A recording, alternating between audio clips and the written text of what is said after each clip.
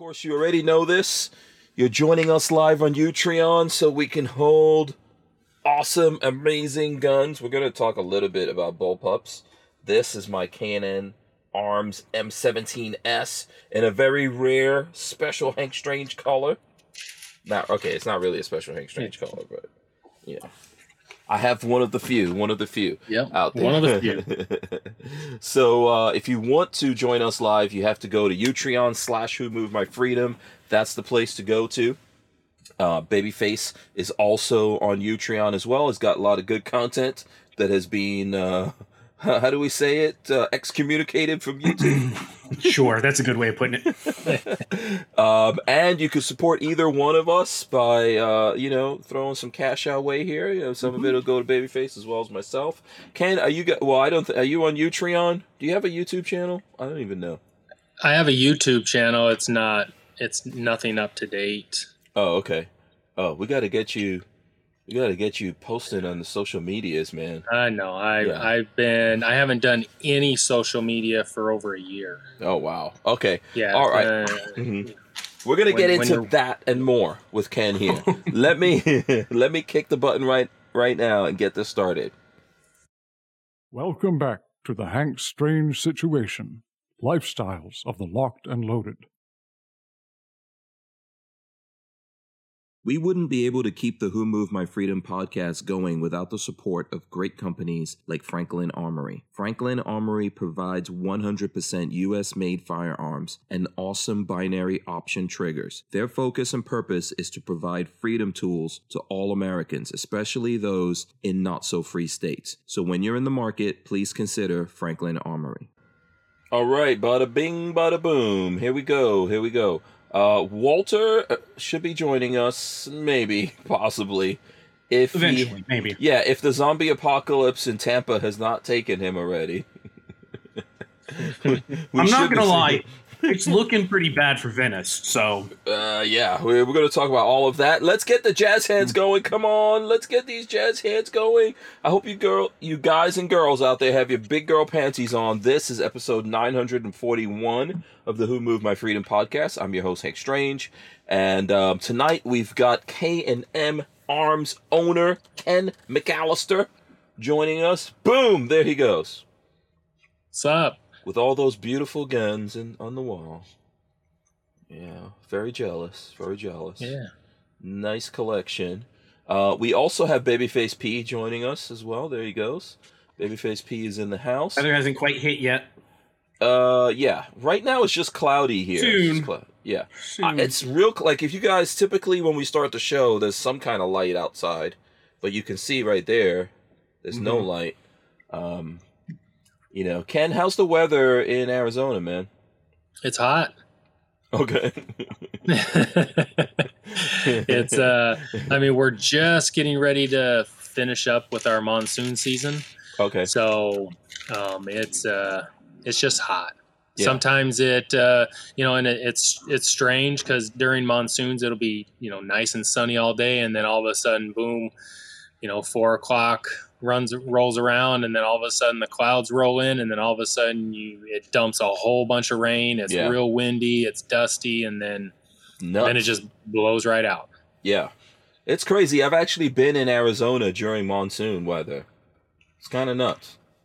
Yeah, it is. It's something that you have never experienced before. I mean, it's crazy. Yeah, and it'll get so that the wind's like 60 miles an hour. Yeah. It just comes through and just rips down all the trees and dumps a bunch of water, and everything floods, and it's crazy because it just comes in pockets. Sometimes I never get any rain or water, rain or wind really, and 10 miles up the road they're flooding. Yeah. When I lived in Nigeria, there was a thing out there because Nigeria, the Sahara is just above that, and or the Sahara extends down to just into that region, and they would call that kind of monsoon weather you're talking about, they called the Hamatan. Hamatan, huh? Yeah, and it was no joke. And I remember you'd see a whole bunch of I guess they're termites, I would call them, like flying ants, kind of. Mhm. And that rain would just knock them down to the ground, and the people would go collect a whole bunch of those, and then fry them up and eat them like popcorn. I don't know if there's such a thing going on in No, Arizona. nothing like that. But what is crazy though is that since we're in the desert and it's real dirty here, the wind starts picking up, and then there's this big wall of dust that you can just stand outside and just kind of see it coming towards you, and then oh, here it comes, and it's so crazy that it turns everything just dirty, and then the rain comes, and then everything's muddy, and it's crazy. You can Google, they call them haboobs. I don't know why they call them haboobs. We call them dust storms. Right, haboobs. That's what people in Arizona call them. But right, you can Google that, and you can watch time lapse video, and it's just a wall of dirt just coming towards the city, and turns everything dark. So you guys don't have like locusts or anything like that? Because I know Lola in Maryland, they have locusts, and I've seen it. It's crazy. Like, nope, none of that. Oh, okay. Man, no pestilence, man. Everywhere's got people out there. Tell us your pestilence. Florida has love bugs. We're about to go through it. What, love bugs? We've been going through the love bugs. No. I was going to say hurricanes and mosquitoes. We're about to go through our pestilence. Oh, yeah. But we have a pestilence. I hate love bugs. I don't know if you know what that is, Ken. This freaking no. There's these bugs that are basically flying around humping. That's how. Is that how you're going to explain it to people? What is it? Aren't they flying around humping? They're little black bugs. That they don't bite or anything. They're called love bugs because they just land on you. But the problem is, they like the smell of exhaust, so they congregate around interstates and roadways. So they cover your car, and if you leave them on too long without cleaning the front bumper, they'll etch into the paint. This is what they look like, Ken. Yeah. So they're humping back to back. I don't know what kind of humping. I don't know what move this is called. I think this is called the 9-9, maybe. I don't know. It's not like a 69. But anyway, they fly around like this, and they're really annoying. And I think, like Patrick said, they don't really bite you or anything, but they cost you a lot of money. Yeah, we just wreck your car. Yeah. And no, we have during monsoon we have two different kind of, one's an animal, one's a bug, but one's called a cicada, and they live underground their whole life, and then during monsoon they'll come out, and then they live just a short time after they come out of the ground, and they make this high-pitched sound. They live in the trees, and it's crazy. Yeah. The other thing that we have is what are called a Colorado river toad. And again, they live underground. They come out during monsoon, and they're big frogs.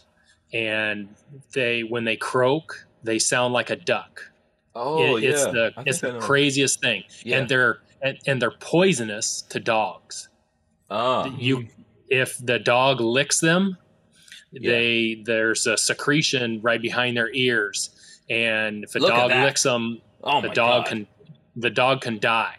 Yeah, that looks like what's the name of that creature from Star Wars? Jabba the Hutt. Jabba. Yeah, I think my people call these crapos. That's what they call. They're just big frogs. They make a lot of noise. They're crazy. They croak, and we go frog hunting when during monsoon. When we start hearing them, we'll walk around the property and start looking for frogs. Yeah. What were you going to ask there? I was just going to make fun of you and say, which people are you talking about here? The Guyanese African side or the Indian side? Guyanese people. Everybody's your people when the time comes. I got a lot of peoples. No, we have bufo toads here. Same thing. And the sad thing here in Florida is these are big. Yeah. Look at that. Yeah. Bufos look very similar to southern cane toads. Southern cane toads are native, Bufos are invasive and will kill your dog. Southern canes won't kill your dog. So here at our house, we have learned the difference. They have Southern cane toads have like horn ridges on their head. Those are not invasive. But if we find a bufo, it gets dispatched quickly in my house. Is so it's like if the dog licks it or something, or it Same will thing, bite yeah. the dog? Oh, okay. Yeah, it's like a neurotoxin. They'll die real fast. Oh man. There were some grown ass men that died from licking cane toads. Why You would don't remember this story? Why would you be licking toads? What's Because it's a neurotoxin, so it makes you trip balls. Oh. But there was a bunch of old men 10 or 15 years ago that were caught. Well, I think one of them got hospitalized, but they were out there licking toads to get high, and one or two of them got hospitalized. And I can't remember what happened. The government came down and was like, "You guys got to stop this! Like, stop licking toads! Don't do that." Was this in Florida? Was this a Florida man thing? I want to say yes. Yeah. Why would dudes? Come on, old dudes. There's lots of stuff you can lick Licking out there. toads. Don't go lick toads. There's lots of things, that will get you way more benefits. So licking toads, you get hallucinations, euphoria, nausea and vomiting, anxiety, muscle weakness, cardiovascular problems, seizures, Why? and possible death.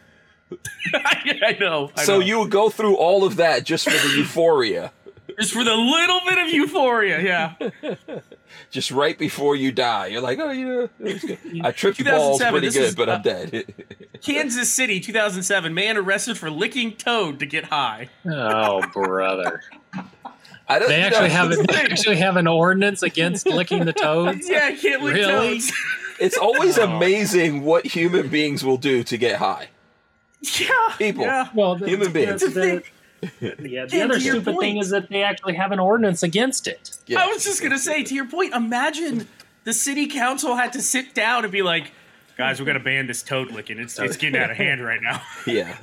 Give me a break. Shout out to everyone out there. I see 42 Chilled is out there. Let me see who else we've got out here. We've got Cruiseman out there, Armament and Axes as well. Shelly Fungus says, sorry I was late. I was just out back licking toads. God damn, I'm buzzed. And Night Train. Night Train is out there too. And what is Night Train saying? I heard there's oceanfront property in Arizona. What? We could only hope. Because then that means California would be dropped off. Right, yeah. Yeah, right off the fault line. You know what's funny to me with so Arizona, the places like that, the Utah's like that too. Like everything lives underground. Because it's dry. What do you do? And it's so hot. Yeah. Yeah. Yeah. Yeah, everything. Have you everything's ever? living No, Hank, underground. you've been to Arizona, haven't you? Yeah, a lot. It's like an oven. You walk outside and it's that weird dry oven heat. Oh, It depends on what time you go. So I don't like being there in the summertime, obviously. It's hot. But like right now, it's not bad, right, Ken? What's your temperatures out there?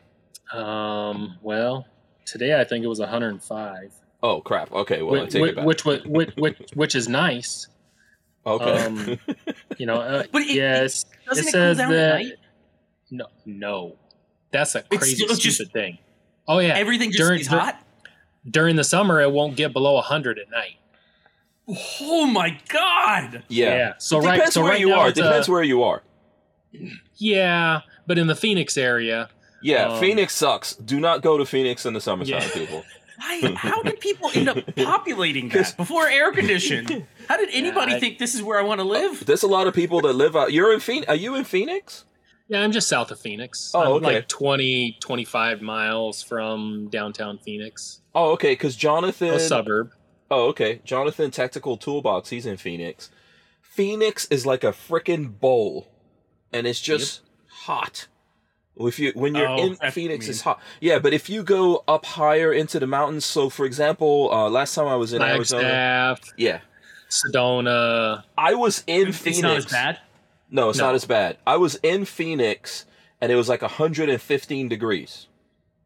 And then we drove. So hot. We drove from Phoenix to Flagstaff, and it was like about 5 hours or something? No, not that far. Yeah, maybe like 3.5 hours. Guess Yeah. what?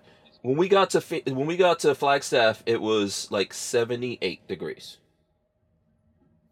That's an insane difference. Yes. There's a place up on the rim, the Mogollon Rim, it's about an hour and 45-minute drive. Mm-hmm. It's where we go up and go camping and fishing and whatnot.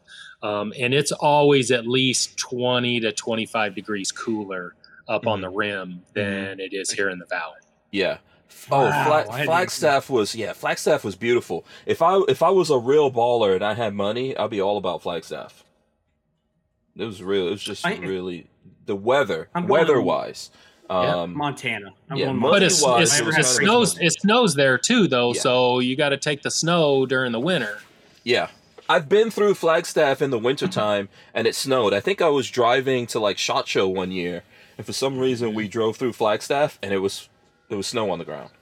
Right. So, and that was like in January. Yeah. So if you really have the money, you have two houses. Okay. You have, one up in Flagstaff area, and then you have one down here in the valley. Right. And so we have what are called snowbirds here, and they come in flocks from Canada. And they come down and live here for about 5 months or so, all the old people.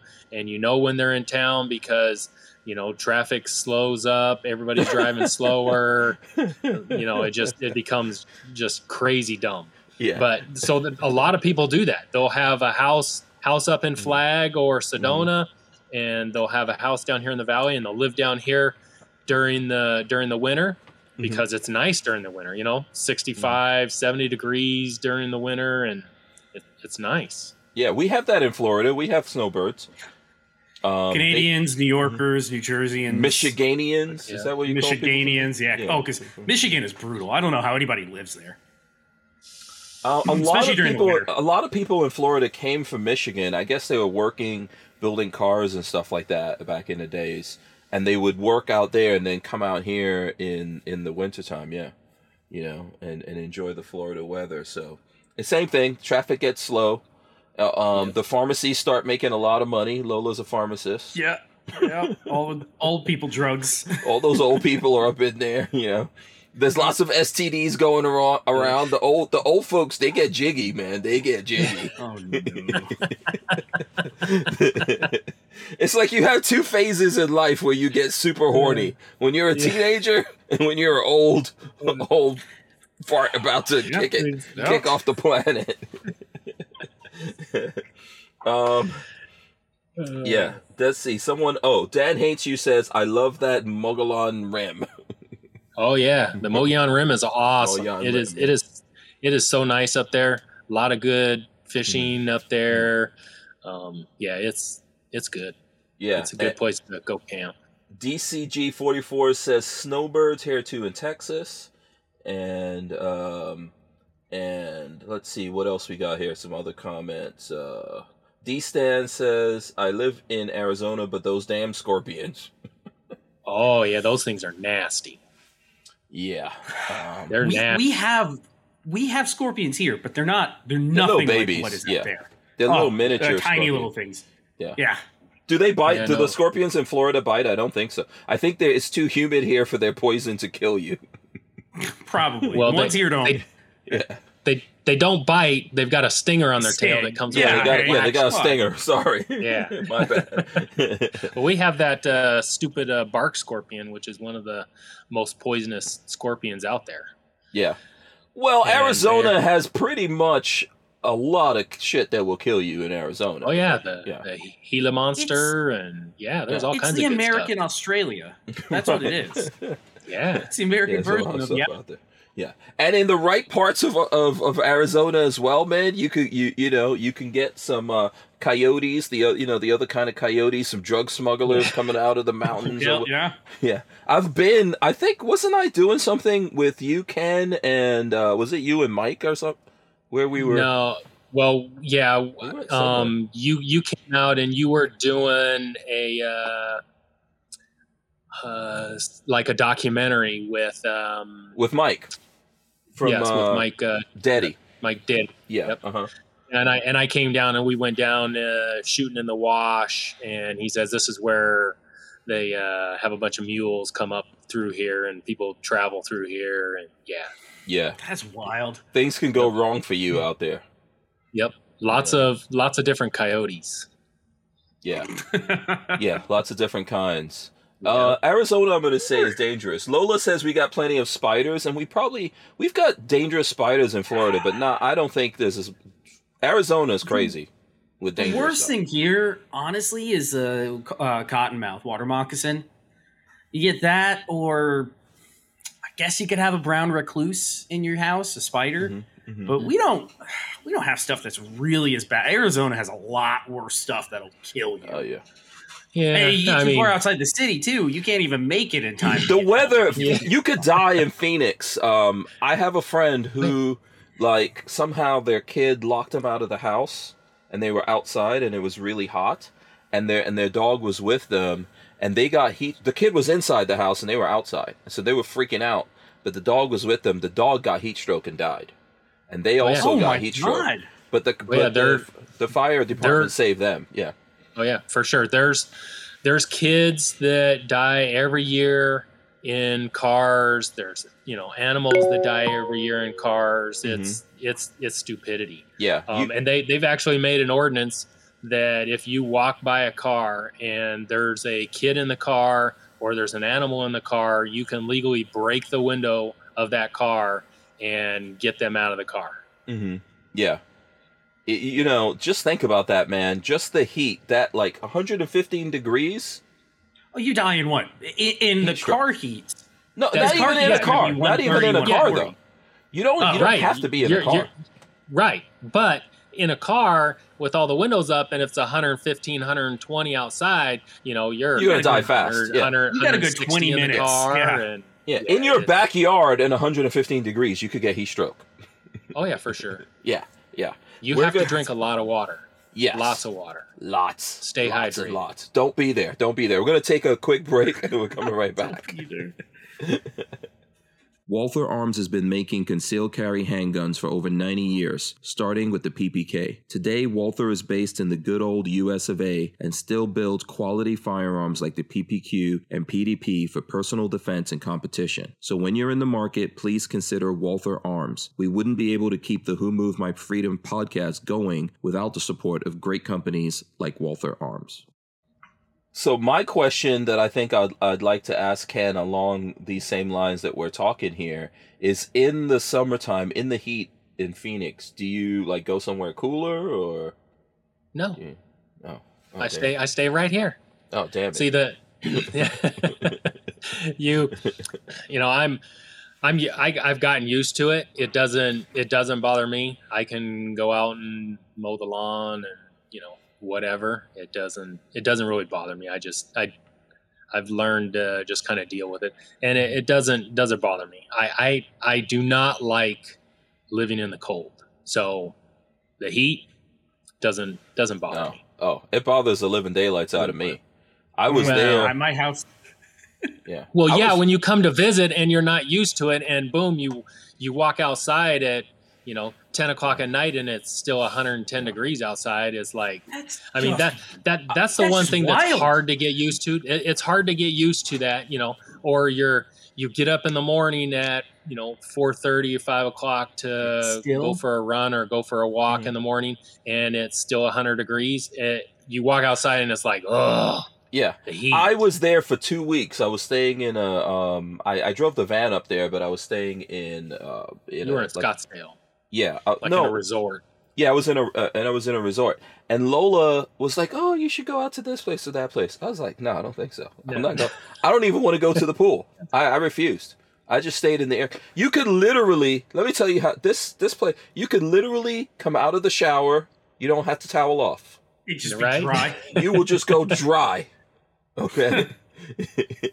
It's ridiculous. I don't know how people survive over there. I really don't. And really, just because you have a pool doesn't mean you have any relief, because there's a lot of people here that build these stupid, small little play pools, and the water ends up being, 100 degrees. It's like a jacuzzi. Oh, it is. It is. There's a lot of people that cool their pools, that have chillers to chill the water in the pool in order to get in the pool. From a Florida standpoint, that is crazy. Chilling your pool. Yeah, my chiller's not working. But you guys have big nets. You guys have big nets around your pools and everything. Because the mosquitoes carry you away. Yeah. Keep the mosquitoes out, yep. Yeah, man.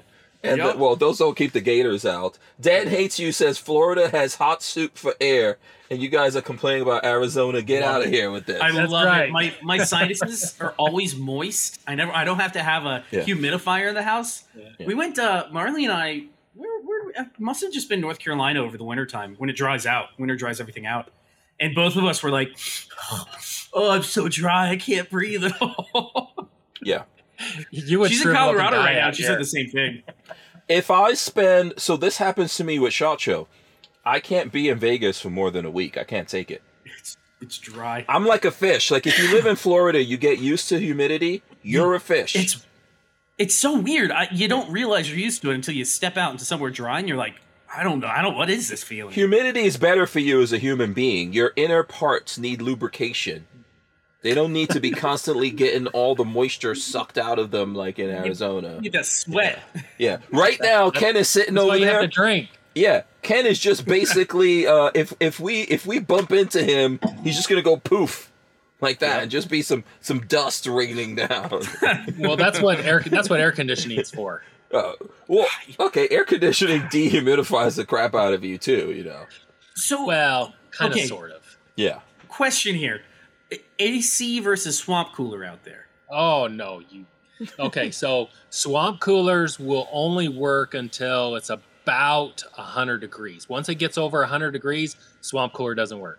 Yeah. Don't do anything. You just have created a bunch of humidity is what it is. Yeah. During the monsoon season, swamp coolers out. Useless. Totally useless. You totally useless. Yeah, totally. I don't know why people go anywhere over there, man. Imagine like someone was saying it sometimes gets to 130 degrees. That's truth. Why do you want you got to be a special. Awesome. It's awesome. Okay.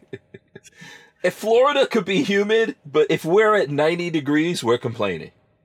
Yeah. Well. Yeah. Just if you're ever going to come to Arizona, just make sure that you come to visit during the summer, so that you don't want to move here.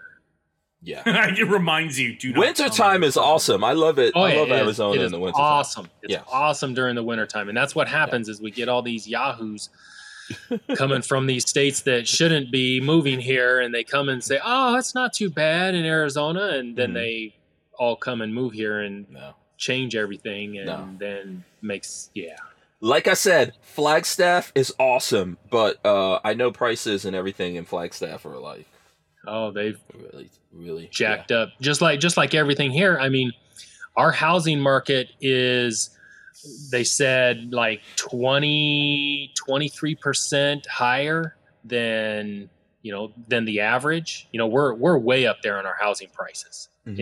It is crazy. It's because all these people moving here from our neighboring state. Yep.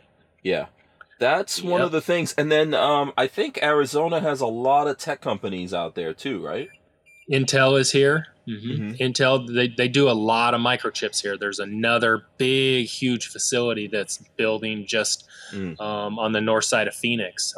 But yeah, this is a microchip basically factory here in the Phoenix area. Yeah.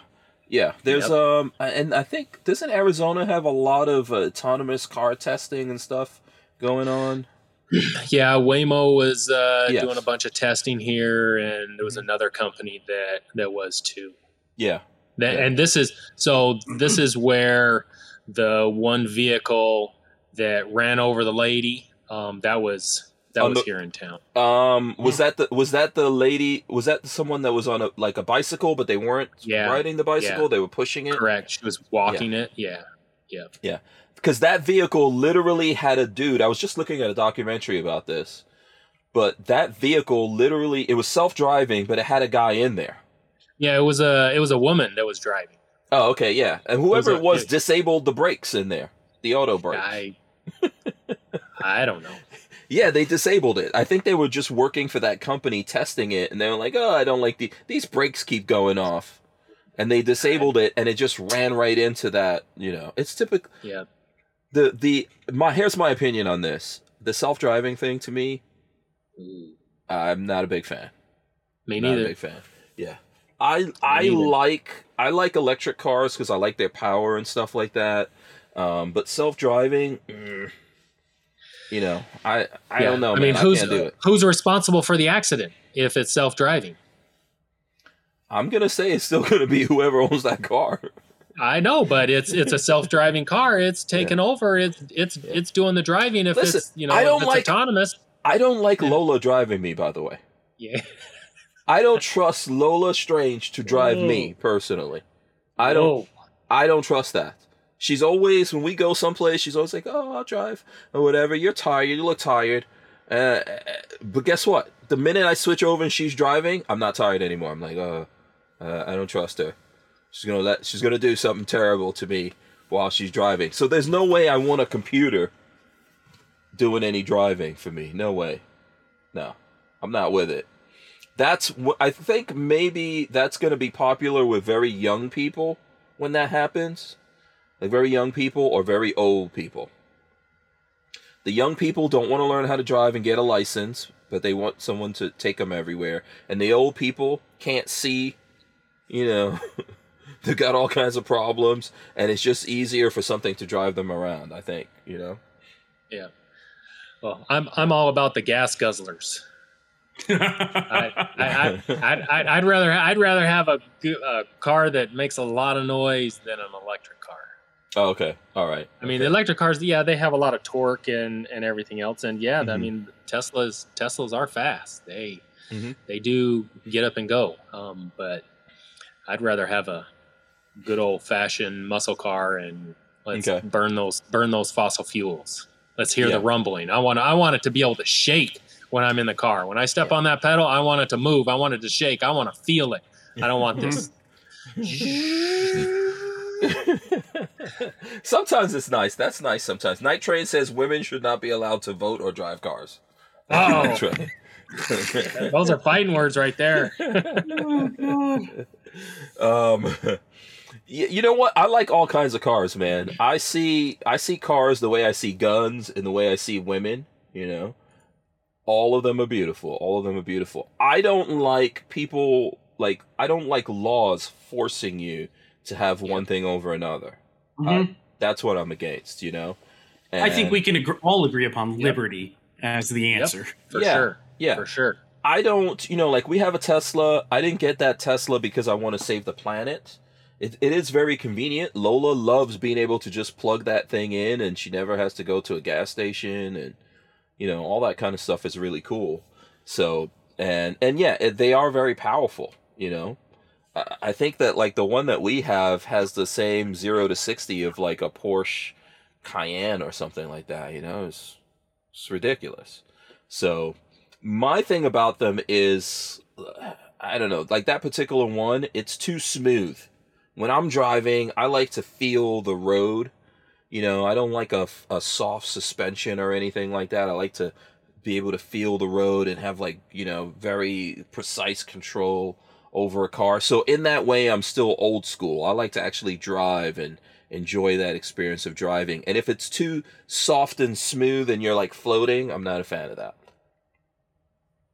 You don't want an old person like a Lincoln or anything like that. It's got that big floaty feel. Yeah, eventually I'm going to get old. And I'm going to be in that mode. At some point, you're going to get old. And you're just going to want a big Cadillac. Yeah. No, but you're going to want something with a lot of power. That's how I feel. I agree. Yep. Even when you're an old dude? That's right. So I am an old dude. Okay. Uh-huh. So I am old. I'm up there. Okay. I may not look it, but I'm getting old. So I've been collecting parts for a long time for a car. Okay. And I've been, moving here, moving there, and taking all these parts with me and everything. Finally, I'm starting to do some work on it. What is it? What is this car? Are we gonna? So I'm building a Model A. So it's a 1931 Model A Roadster. Okay. Oh wow! And I'm building it like a 50s car. So the engine I have for it is a 1954 Oldsmobile 324 rocket engine, and I now have a blower. So is it like it. these? So yes, it's like more or less like the bottom right one. This one. Yep. Oh. So that one's a 28, 29. But it's very, very similar to that. Mm-hmm. But it will be blown. So it'll have a blower on it. It will have a lot of torque. Mm-hmm. It's going to be a nice 4 mile per gallon gas guzzler. Why? So tell me why. I don't know if Patrick has any questions on that. I'm just curious how, this must be your dream build. Why? So my dad, growing up as a kid, my dad had an old car body in the backyard, and it was always his dream to build a Bonneville car and to run up at the salt flats up at Bonneville. Mm-hmm. So he started building that in I want to say 1989, about 89. Wow. He started building that. Wow. Okay. And he has the car that he actually started, that he built with a guy in high school. It's a 1932 Ford Coupe with a blown Hemi in it. And it's a monster of a car. I mean, you step on it and you're sideways instantly. Yeah, that's like what's that movie? Is it American Graffiti? Uh-huh. Yeah. Okay. Yep. Mm-hmm. So, I've always wanted to build one. I've been collecting parts for 30 some years, and now's the time to do it. So, yeah, that's a serious passion. Oh yeah, for sure. You are a patient dude. I am not this patient. Well, the problem is it's not anything about patience. It's about time. It's about money. There's a lot of things, and now I have the opportunity to be able to, and the space to start working on it. So now's the time to start working on it, and hopefully I can get it together and done before while my dad's still around, so that he can see it. And so yeah, absolutely. I see Walt over there in the chat. He says flathead V8 ? That's from Walt. Yep. So it's not a flathead, but it is a V8. But it's so in the 50s, all the hot rodders were going out and buying cars. The Oldsmobile. So the Oldsmobile was one of the first overhead valve V8 engines. And so they were pulling these V8 engines out and putting them in their hot rods, and that was the engine to have in the 50s. People were buying cars and scrapping them just to put the engines in them. Mm-hmm. So are you gonna build it just like it was back in the days, or is it gonna be like a resto mod kind of thing? I'm building it as a hot rod, so it will look like it was built in the 50s. So it'll have all the 50s nostalgia stuff on it. So the engine is like I say, is a 1954 Oldsmobile. It's got a GMC blower. So the blower that's going on it, they came off of diesel engines and were just kind of an air pusher. And the hot rodders back in the day decided, hey, we can pull one of these apart and flip the rotors around and put them on our car, and we can create some boost just by doing hardly anything to them. So that's what. So I've got a blower for it now, and I'm going through and machining the blower and converting it, because you have to convert it from diesel to gas, and so I've got all that going.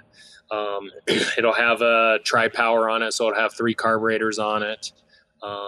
I've got an old 1937 3-speed Catalyst Trans for it. Those are unobtainium to really find. So I have got one of those. Quick change, a Halbrand quick change rear end for it. So you can change the gears in the rear end just by pulling the back cover off and sliding a couple gears off. So it's going to be a true hot rod, what they were building back in the 50s. Yeah. No, that's cool, man. I would love to see. It would be interesting just to see all the parts laid out. Oh, I've got 2 transmissions apart right now, and I've got gears and everything laid all over the place. So that's nice, man. That's nice. What Dan Hates You says, when you own a gun company, you could drive any car you want. Just look at Walter. He has a tank. Yeah. Right. Yeah. Okay. I did see a Humvee the other day. Right. I wanted to buy, but yeah. Yeah. Night Train says it's an expensive passion, but you don't own Glock. Nope. Exactly. Yeah. You don't have your own personal jumbo jet that takes you everywhere. Nope. Right. And it's owning your own business when it's a small business doesn't mean you can drive anything that you want. No. But it is cool that you like making things because you're going to need those skills. Oh yeah, to put for all sure. this stuff together. Yeah, absolutely. What is this? Walter says 6-71 blower. Does that mean? Yes, it's a 671. Okay, there you go. Yep. Yeah, I have no idea what that means. Oh yeah. I know it's like a supercharger, right? Basically. It's more of just a blower, not a supercharger. Oh, okay. It sits on top of the engine. You have an intake manifold, a special intake manifold that the blower sits on top of. And then the carburetor sit on top of that, and then there's a pulley system that runs down off of the main pulley that drives it. And you hear a whine, whine with it. And a lot of the is a blower is it like a corkscrew kind of thing, or yes, there are two corkscrews. Hold on, I'll go grab one. I got one because I have one apart. Okay, cool. All right, we got about go ahead and do that. We got like a minute here, and then we're gonna take a break. That's interesting. Yeah, you were saying something, Patrick. Are you collecting car pieces somewhere? Do you have some kind of dream car build that's coming together? No, you don't have the patience for that. That is not my passion to collect car pieces. No, you got a bunch of gun pieces. I don't know if you're crazy. Oh, holy crap, that was big. Let's see that again. I wasn't focused on you there, Ken. Let's see. Jeez. Okay, so this is the blower. Holy crap! So it's a big honking piece of aluminum. That's some it's all casting. Yeah. Okay, and on the inside, if I take this front cover off. Yeah. You know what? So you can see the inside of it. Yeah, let's do this because we're about to take a break here. Let's take the break and then come back and show. We wouldn't be able to keep the Who Moved My Freedom podcast going without the support of great companies like High Point Firearms and Full Forge Gear, bags and gear for everyday life. Did you know High Point is an American family-owned and operated company located in Ohio with over 30 years of manufacturing experience? High Point is proud to be the home of the working man's gun and your source for affordable handguns and carbines with a lifetime warranty. So when you're in the market, please consider High Point. Yeah. Okay. So I thought it was better to come back and show everyone that so it wouldn't get cut off. That thing's massive. So it is. It's a good size. They do have different sizes. This is a 671. They have a 471, which is a little smaller. They have 871s that are bigger, but this sits on top of your engine block, right on top of the intake manifold, and then your carburetors. Are you even going to be able to see over that thing? No, not even. But it has two rotors. Ah.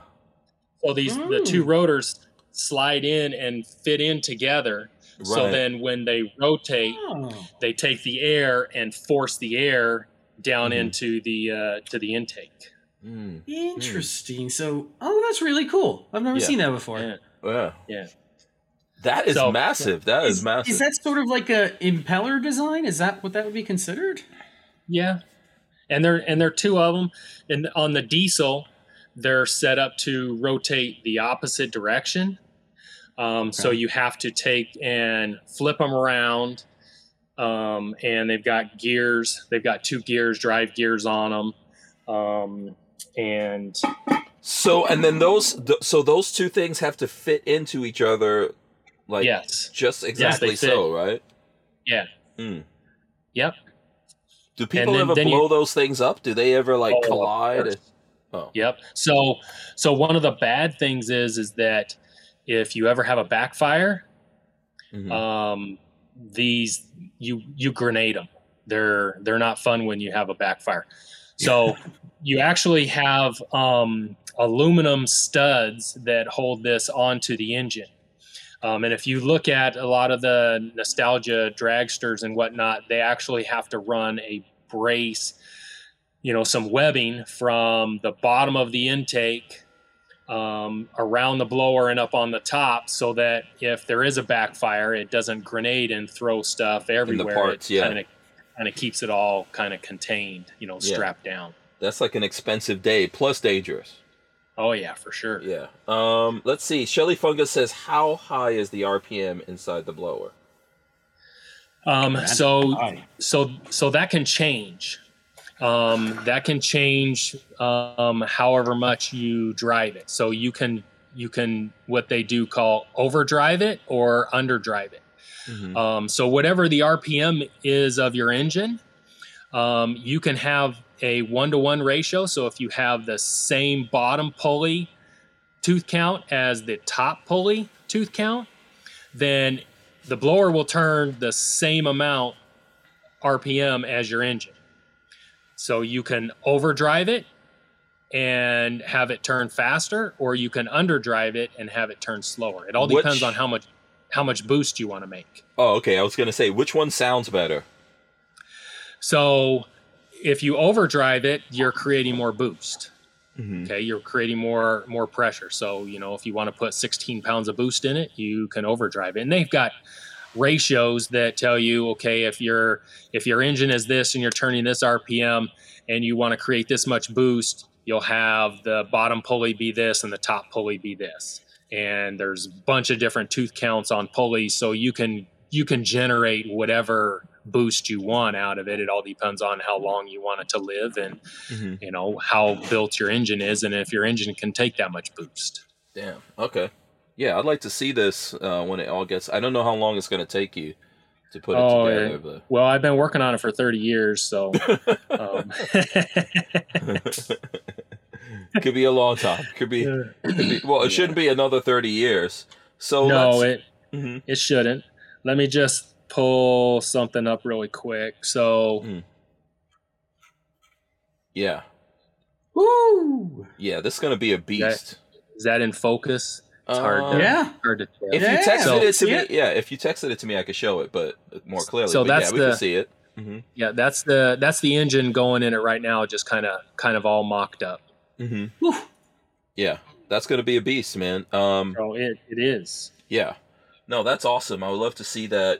I love cars. I go out to SEMA show from time to time. Walter goes out there. We see a lot of cars like that. I'm sure you're going to put a, nice exhaust system in there. Just straight headers. Boom. Oh, okay. They're called lake headers, lake headers, and they're just going to come right off the engine block and just go right out. Okay. Go right out. That's it. Yeah. Boom. Boom. You're done. Oh, okay. Yeah, it's going to be loud. It's going to be loud. Yeah, it's going to be really, really, really loud.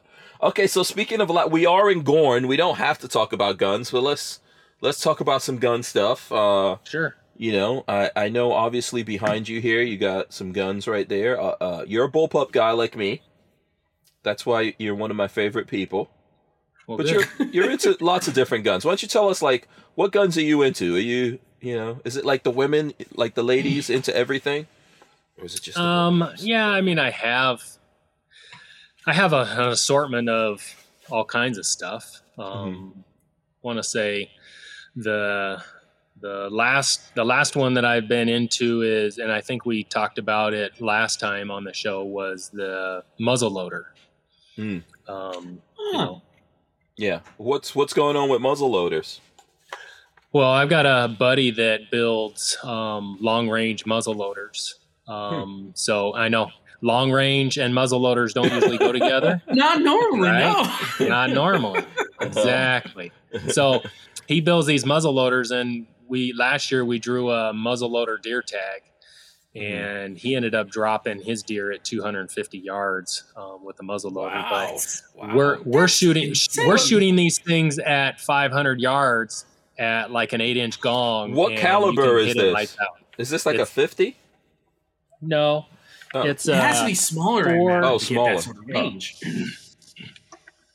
so it's a 300 grain projectile. Okay. And it is about 45 diameter. Mm. So Okay. it's like Wow, a okay. 300 grain 45 caliber, basically, that's flying through the air. Okay. Jesus. Yeah. Can we see any of these guns? Are these like specialized guns you guys are building for yourselves, So- or? Yeah, so he builds them sometimes off of Remington 700s. So Okay. Okay. this one that I have is built off of a 308 Action. Okay. How? I would love to see that action, because now I'm curious how a bolt action gets turned into a muzzle loader. Yeah. So this is a You muzzle just loader. you plug? Is it just plugged Go up. or something? Go up. Okay. There you go. Right yeah. there. Okay, so it's completely plugged up. 45 cal muzzle loader. Very interesting. Yeah, and So what's on the? Can I see the other side? Oh, that's a nice black barrel. There's a big old break on it. It looked like. Yeah. Oh yeah. Yeah. Very nicely done. That is some beautiful machining.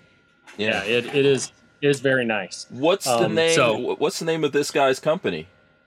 Axis Works. Okay, so Can the you bolt see is that right still there? left.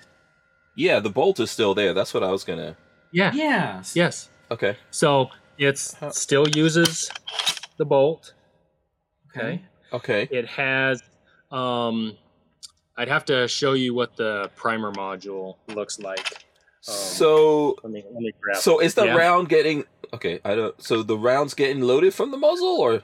I'm Yes. waiting. We gotta see. Yes. We gotta see how this. Okay. Yes. Okay. Yeah. Show us. Get the. Yes. All right. Hold on. So Okay. yeah, go for it. Go for it. Yeah. I have some guesses here. I'm guessing the bolt is used to extract the primer. That's my guess. Oh. It's Oh. the primer in the okay. middle, and the bolt just pulls the primer out. Oh. Okay. But otherwise, powder and everything else goes down the muzzle.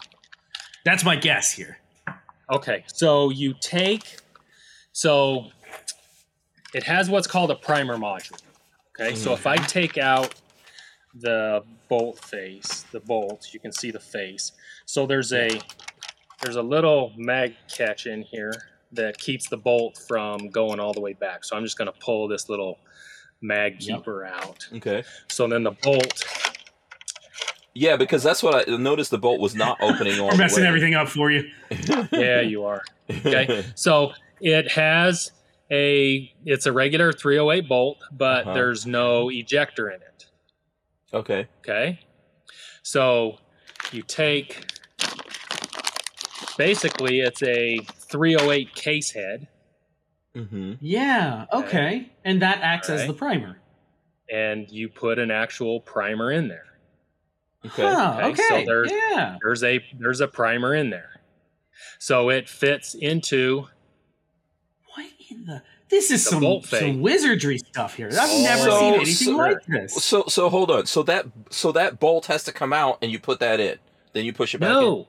Oh. No. You so just pull the bolt back and put it You in. just put it pull the back. bolt Oh, you back. just put it back in. Oh, so that's why you don't need it open all Yeah. the way. Okay. Correct. Yeah, Yeah. yeah. So- and then okay, you so just you thumb. don't- I'm guessing you just thumb one into Just the put it the in. chamber, right? Yeah. Yeah. Okay. Yep. So Yep, if I and then put the bolt this, just extracts. I'm guessing, right? It extracts that primer, that spent primer. yeah, so it does not. So there's no ejector. Well, there's no extractor. Yeah, there's no ejector. There's Uh-huh. no ejector. Let me put this back in here. How about- Yeah. Now I want to know, how do you get the Okay. primer out? Okay, so all you do is take and put the primer inside, Yep. just like you were loading around. Okay. Okay, when you load around in a rifle without using a magazine, you just put the round in, put it in the chamber, and chamber, right? Mm-hmm. Mm-hmm. Same thing. Okay. We just put it in and chamber it, Okay. and then it will go bang. So you Yeah. put So that. Okay. Mm-hmm. So there's a breech plug. So there's a plug that threads into what was once a chamber. Really, it wasn't a chamber ever. because there is no chamber. There's this breech plug that's threaded in there. Okay, it has a very small hole in it, the primer fits into that. It accepts this primer module that goes right into what you would call a chamber. Got it. Okay. Okay, so you still have to take the rifle and put a funnel on it. Yep. Dump powder down it. Take your projectile, put your projectile down it. Take your ramrod, ram it down. Pack it. Okay, so that funnel has to go past your brake. Yep, it does. Yeah, it drops down to about right here. Uh-huh. Yep. Okay. Yep. Okay. And then once everything's loaded, you take your primer module and you put it in the bolt face, you chamber it, and you pull the trigger and go bang. Huh, that's really cool. I've never seen anything like that before. Okay. Are the primer modules, are they reusable? Can you pop the primer out and put a new one in? Yeah. Yep. It's That's just like cool. a 308 head case. So it's just a regular large rifle primer? So yes, so this is actually a large rifle Magnum primer that Magnum we're for using the this. extra. Yeah. Got it. Oh, that's really neat. I've never seen. I like to say that I know a lot about guns, but I've never seen anything like this before. Yeah. That's super cool. A lot of questions come to mind. First of all, let's see. There's some comments out there on the gun. Say it's very beautiful. People are loving the Night Force optics on it. Oh yeah, that's some fancy right there. Yeah. It is. So how rapidly can you reload? How fast is it? Well, a muzzle loader. It's a muzzle loader. Right. So after you shoot, it's and we have You gotta pop that. Mm-hmm. So we have all of our charges, all in a canister. So you can basically just throw your funnel on, dump the powder, put your projectile in, ram Ram it down. Okay. Change your primer module. So probably under a minute. Okay. So that's not bad. I mean, you're not pulling the trigger that often, right? I mean, I imagine the more important thing there is shot placement and putting the critter down in one hit. Exactly. You do not want to be following up with another You do round. not want Yeah. And so last year we both had tags, and he got on his deer, and he ended up, so he set up on it, and then I set up on it just in case he missed. Yep. Then I was the follow-up shot since we both had tags. Yeah. So This might be an interesting variation, different variation, but Gen Champ Jr. says, how quick can you return the rifle to center fire state? So, like, back on, I'm guessing it's back on. Yeah. So in order to put it back to a center fire, you basically have to remove the barrel. Because the barrel is not chambered. Okay, and there's no rifling. Is there rifling in the barrel? Or? Oh, yeah. Okay. Mm-hmm. Yep. Yeah, so you'd have to rebarrel the entire thing. You'd have to bring rebarrel it back. You'd have to rebarrel it. Yeah. Yeah. Okay. You'd have to rebarrel it. You'd have to put back in the ejector and the extractor. You'd have to put all that back in. Is the barrel difficult to change out? Sorry, Patrick. You're fine. No. Yes. No, it's not. On 7. Well, it's not AR easy. It's not like an right. AR. Oh, okay. It's not. Okay. No. You have, if you have the right tools, it's easy. Yes. Okay. It's not. It's Yeah. not. It's It's not- not. You difficult. can't do it in the field, kind of a thing. Is that what you're saying? Okay. No. All right. I was No, just you curious. need a barrel vise and you need an action Okay. wrench. Yep. That you can do. Yep, Okay. Exactly. Huh. Interesting. You were going to ask a question, Patrick. cool. Sorry. Because it's black powder, is it transferable just like any other black powder gun? All right. So it's not a black powder muzzle loader. It's not. Oh, that's okay. So we're getting even fancier here. So what is it? Okay, hold on. Is it holy no wonder you're getting range on it. It's not black. Oh, I was yeah. this whole time thinking it was a 45 cal black powder gun. Okay. Heck no. But it- This is advanced. Yeah, Okay. but it still fits within the muzzle loading category, so you can still hunt during muzzle loading season. So it all depends see. on the state. Okay. Yeah. Some states will not allow you to use a smokeless powder, so that we do have a black powder substitute that we can use that will still get us the same velocities and everything. It's just we would rather use the smokeless powder and be done with it. Way cleaner. Right. So and also some other states will not allow you to hunt muzzleloader with an optic on it. You have to have open sights. But Arizona, there's none of those rules yet. So does this have to have paperwork? Is this serialized or? So it was originally a Remington 700 action. Okay, so for that it was obviously. Yes, so for that it was. Okay. Technically, from the ATF standpoint, it's a rifle. It's a bolt action. If someone made this from scratch, it would not have to, right? Okay. So here's if it can be easily converted to a centerfire rifle, then it has to have a serial number on it. Okay. Got it. Because it could go back.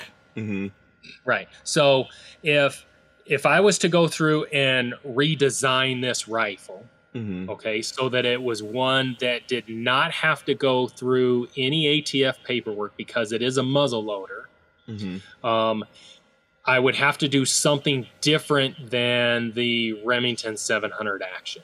I would have to make it so that the bolt actually would only come back slightly. Just enough, yeah. Yeah. Just enough, okay, for you to get in there and put your module in, but not allow you to put a 308 case in there or a 5.56 case in there. Or, I mean, but that's not. Well, I don't know how difficult that is or isn't to manufacture. The thing I'm leaning to ask you here is, so this cannot now get an integral suppressor on it, right? Without paperwork. So it could without paperwork because it's a muzzle loader. Okay, because I'm thinking about. I mean, that's hilarious. Well, I didn't even think about that, but yeah. Yeah, because I'm thinking about. Remember, Silencer Co. This is the did Silencer Co. one, yeah. So this would fall into that same category. Oh, so you correct? So you could do it. You could suppress this, yeah. Moderated, I think is what they called it, a moderator. You could moderator, yeah. that's very cool. So I just looked up here in Florida for anybody in the last minute we got for here in Florida. Muzzleloader season is muzzleloader, not black powder. So that would totally be legal for deer hunting here in Florida. Yeah, you would just have to look to see if it specifies whether or not you can use smokeless or or does not if specify. you can, or if it has to be open sights. If it does not specify, you could take this rifle and you could reach out and tag something at 500 yards, no problem. My Florida Fish and Wildlife says only muzzleloaders filed by wheel lock, flintlock, percussion cap, or centerfire primer, including 209s, and crossbows and bows may be used. Muzzleloading guns designed to allow accelerant gunpowder to be loaded from the breech may be used during muzzleloading season. So yeah, totally legal here in Florida. There you go, totally legal. Okay, that's very cool. We're gonna take a quick break and we're gonna come back here. I think I got a couple more questions.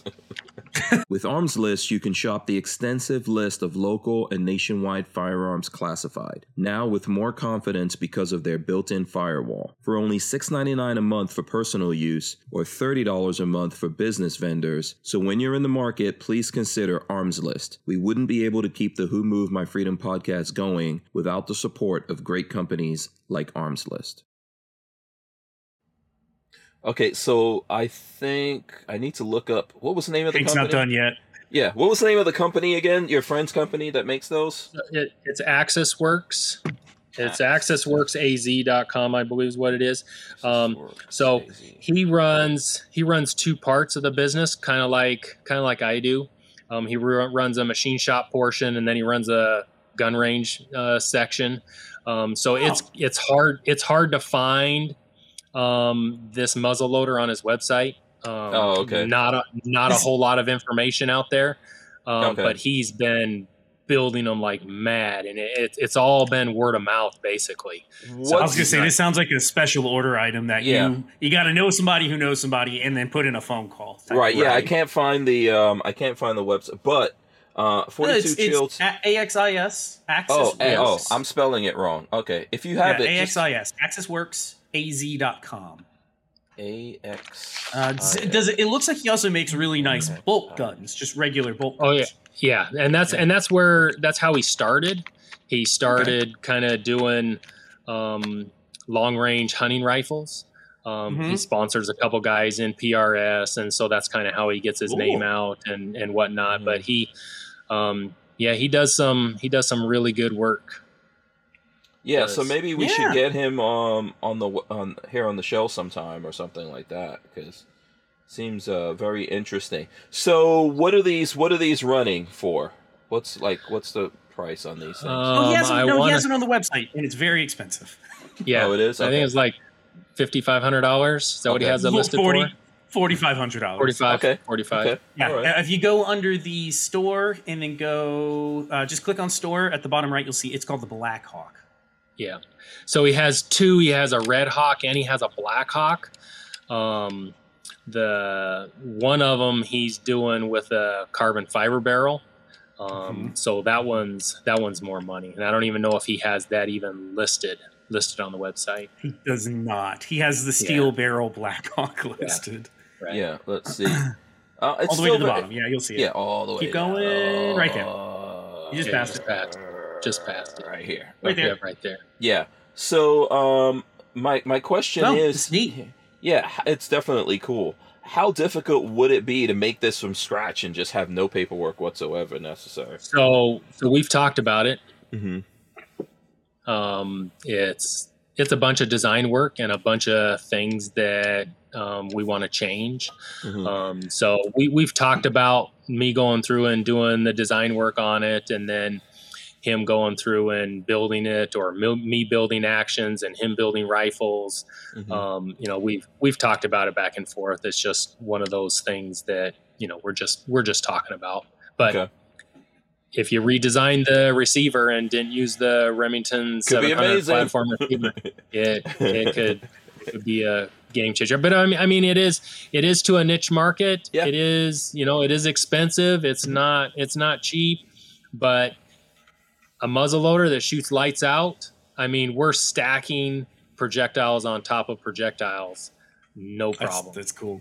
Yeah, I think there's guys out there that would be interested in it. For sure. I don't know what's the caliber du jour that people are into and all that, but I can, I mean, anybody that's got a muzzleloader is shooting 100, 150, because most guys are doing black powder. They're not doing anything like this. Mm-hmm. So right, and they're shooting just round balls. They're not shooting actual. Yeah. That's when you picked up that projectile, I was like, "What on earth is that?" I think with the integration of a integrally suppressed, or what was it called, of a moderator, a moderator, that'd be really cool. Yeah. That would be something very, very nice. And if you were to go, if you were ever to go balls to the wall designing your own receivers so it was transferable, a detachable moderator, or I don't know if it can be detachable, that might not be legal, but having a moderator on the front would be pretty cool. Mm-hmm. Especially since you're using smokeless powder, you don't even have to worry about it deteriorating from black powder. I know. That's cool. I know. That's cool. There's a lot of cool things about it, but it's not it's made for a specific purpose. It's made for hunting, and some of those guys that are into long range hunting, and then they get into black powder or muzzle loaders. It kind of is a game changer when you think about how far out you can actually shoot some game and still do it ethically, because you know that you can hit it and that projectile is still moving what it needs to move. Yeah.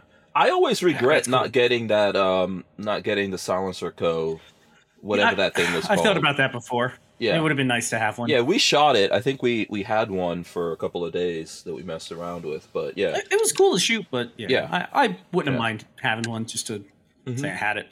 Right. Absolutely. That's very cool, Ken.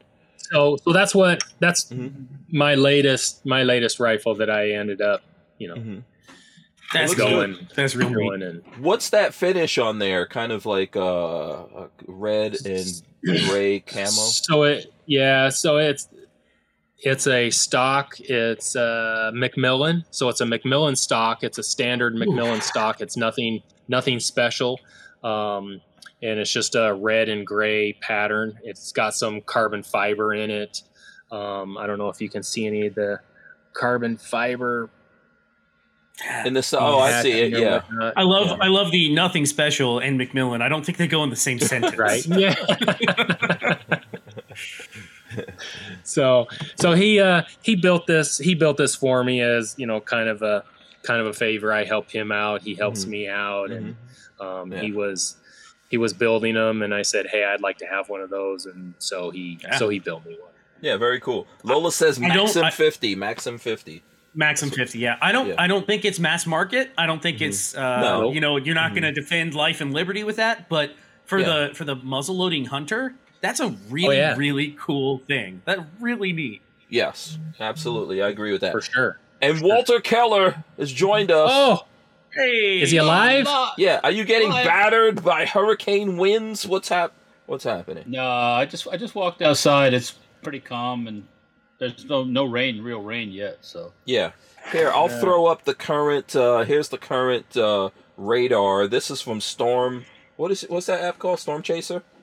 This is an app that Babyface. Florida Storms. I think so, something like that. Yeah, Florida Storms. No, it's the Florida Storms app. I helped Babyface build worked on this back in the days. Support that app. Yeah, there you go. So this is the current. This is what it looks like. It's kind of off the coast a little bit. It's north of Cuba. And probably parallel with about Miami-ish right now. Yeah. Below Tampa. So you guys what's going on with you over there, Walt? What's happening at the moment?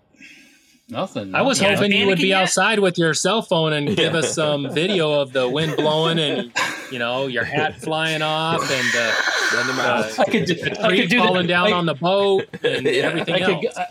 I could go up front and pull the flag out and do that thing where the guy stands out in the wind with the flag. Right? Yeah. And then have somebody just walk by, right? Yeah, exactly. Like, what's this guy doing? fighting the weather, and people are like, "What's he doing?" No, we're not fighting it yet. But I've been watching. I have the Radar Omega app on my phone, and then I watch another YouTube channel of Ryan Hall, and he's got live guys, and they've had tornadoes down in Miami-Dade.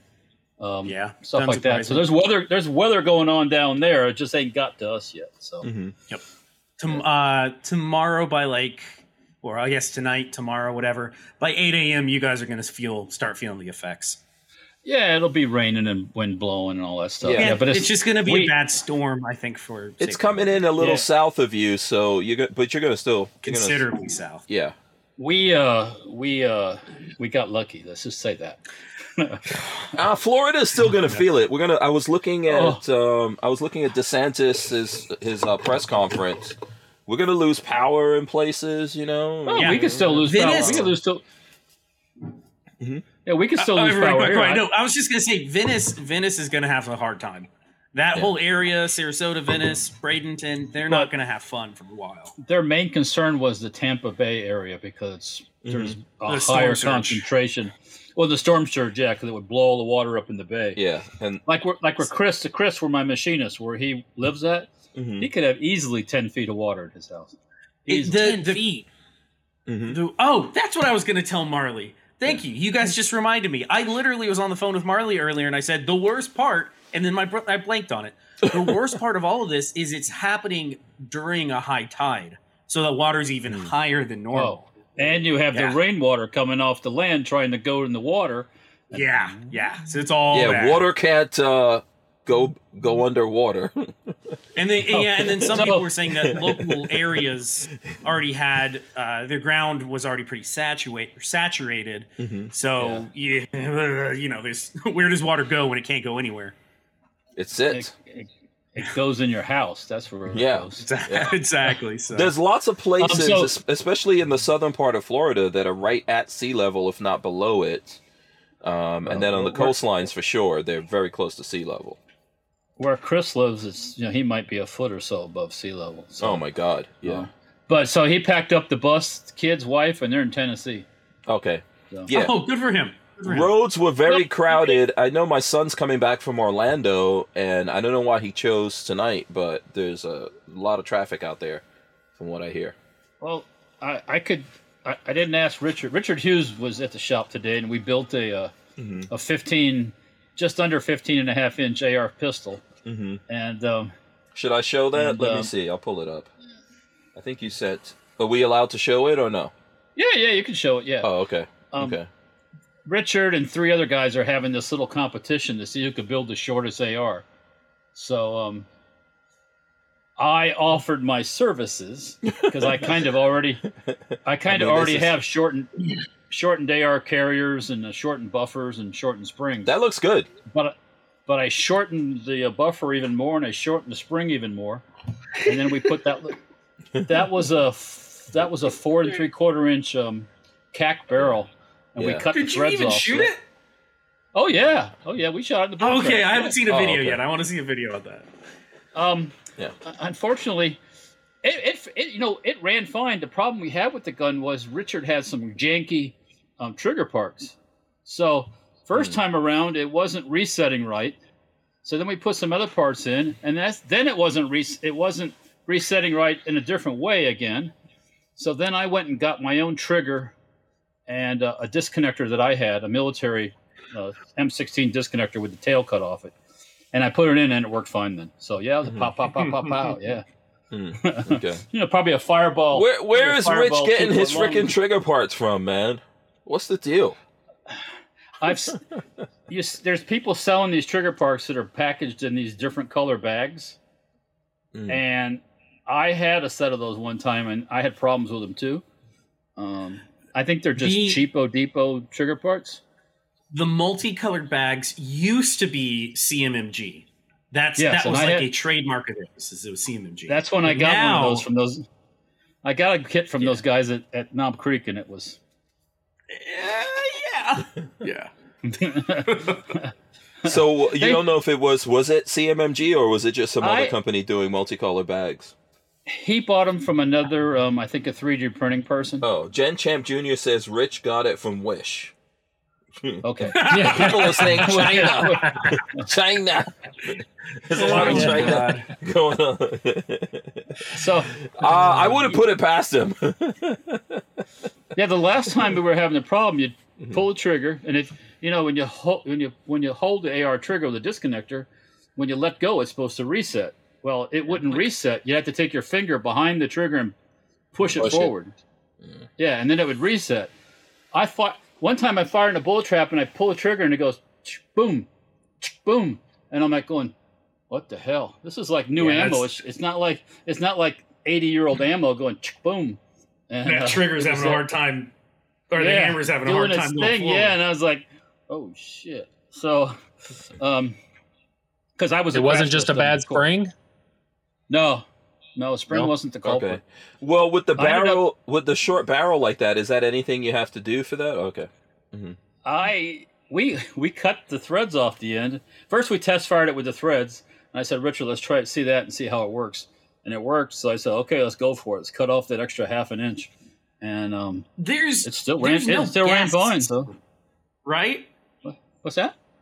There's no gas system on that little 4.5-inch thing. Well, there's a gas tube that was about 3.5 inches. Yeah, there technically is a gas system. Otherwise, how's it going to work? How's it going to work? Well, that's what I was wondering is how the hell it works without I didn't think it had a gas tube on it. There's a little baby gas tube. A little stubby. A little stubby. Odd, okay.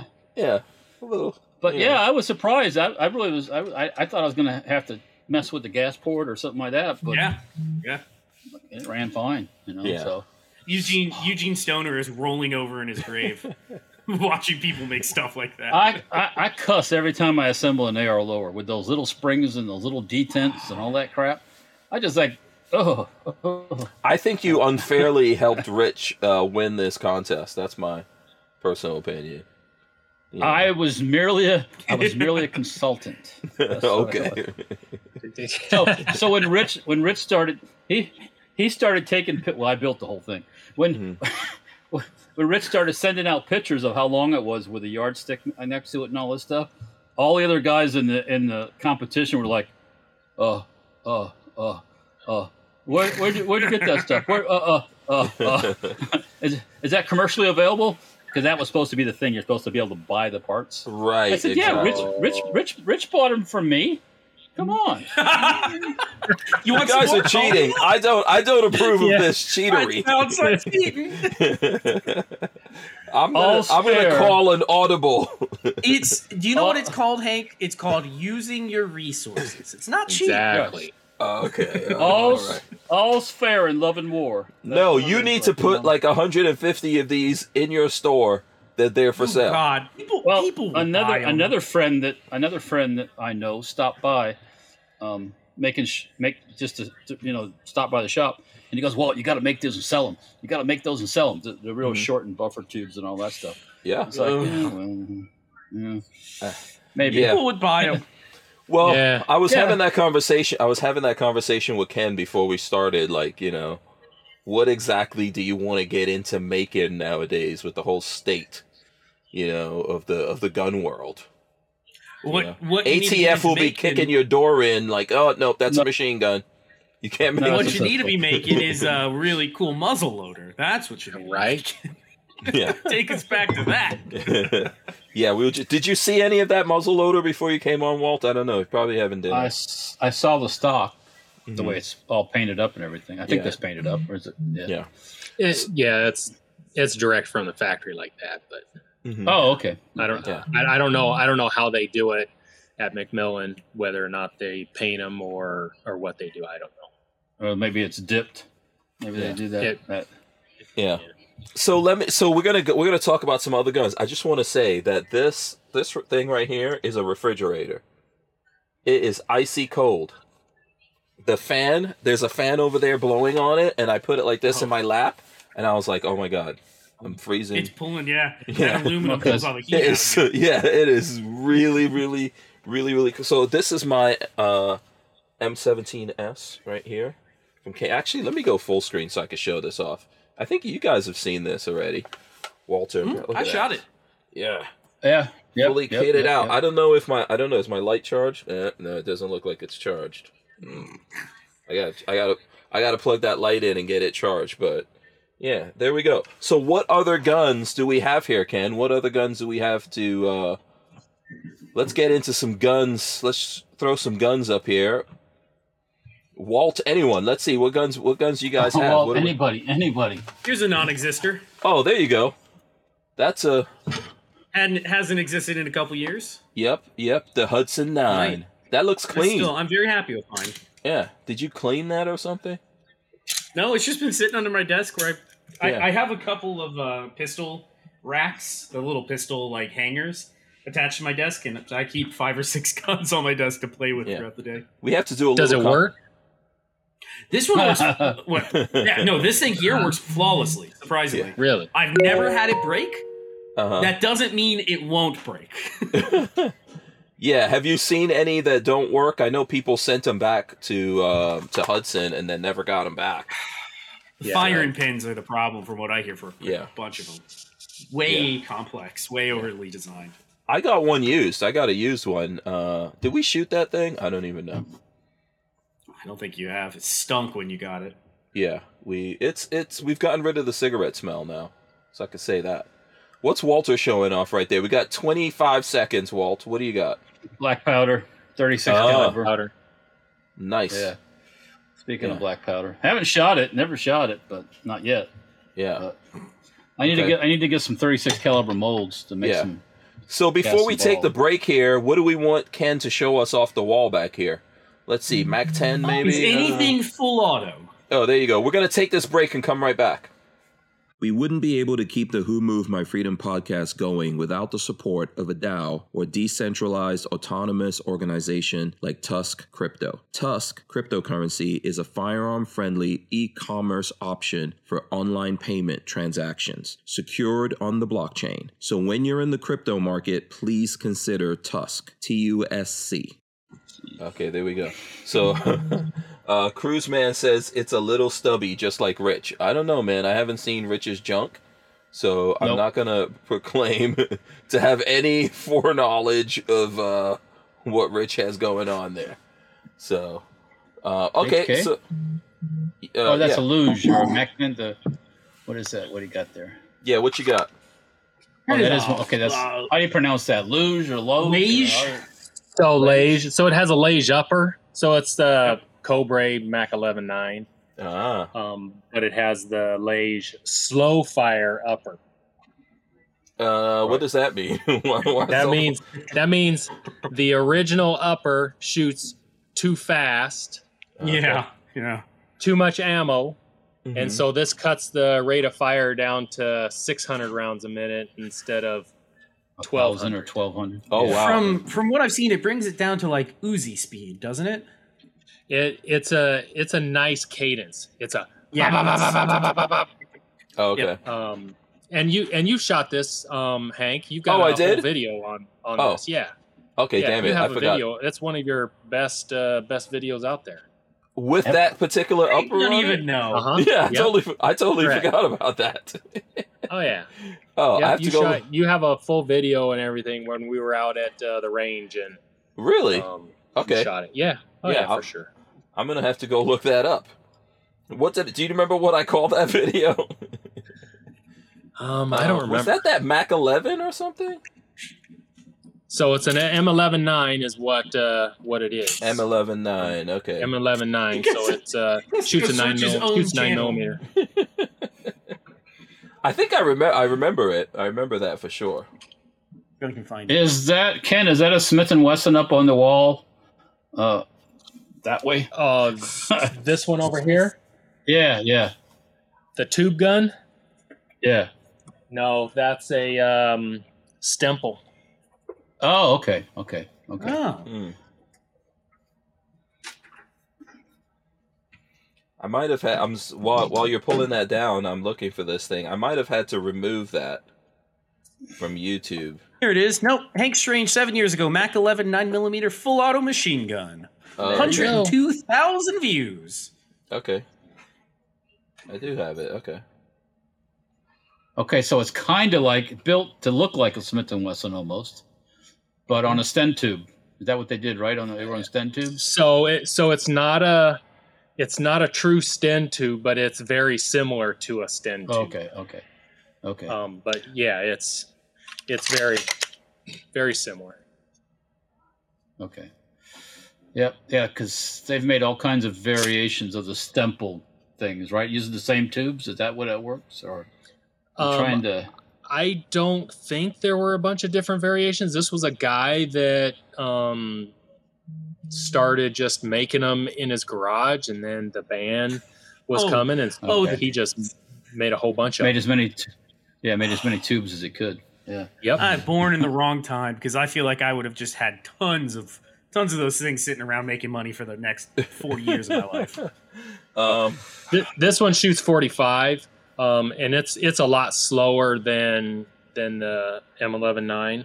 It's like a grease gun. Still, yep. Ding, ding, ding, ding, ding, ding. Yeah. Yep. Shelly Fungus says, you guys are showing off your fancy guns you've never shot yet. The only firearm I own that's never been shot is a mighty High Point 9mm carbine.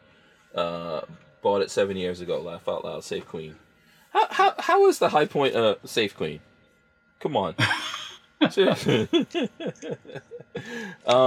No, that's me that might not have shot some stuff yet.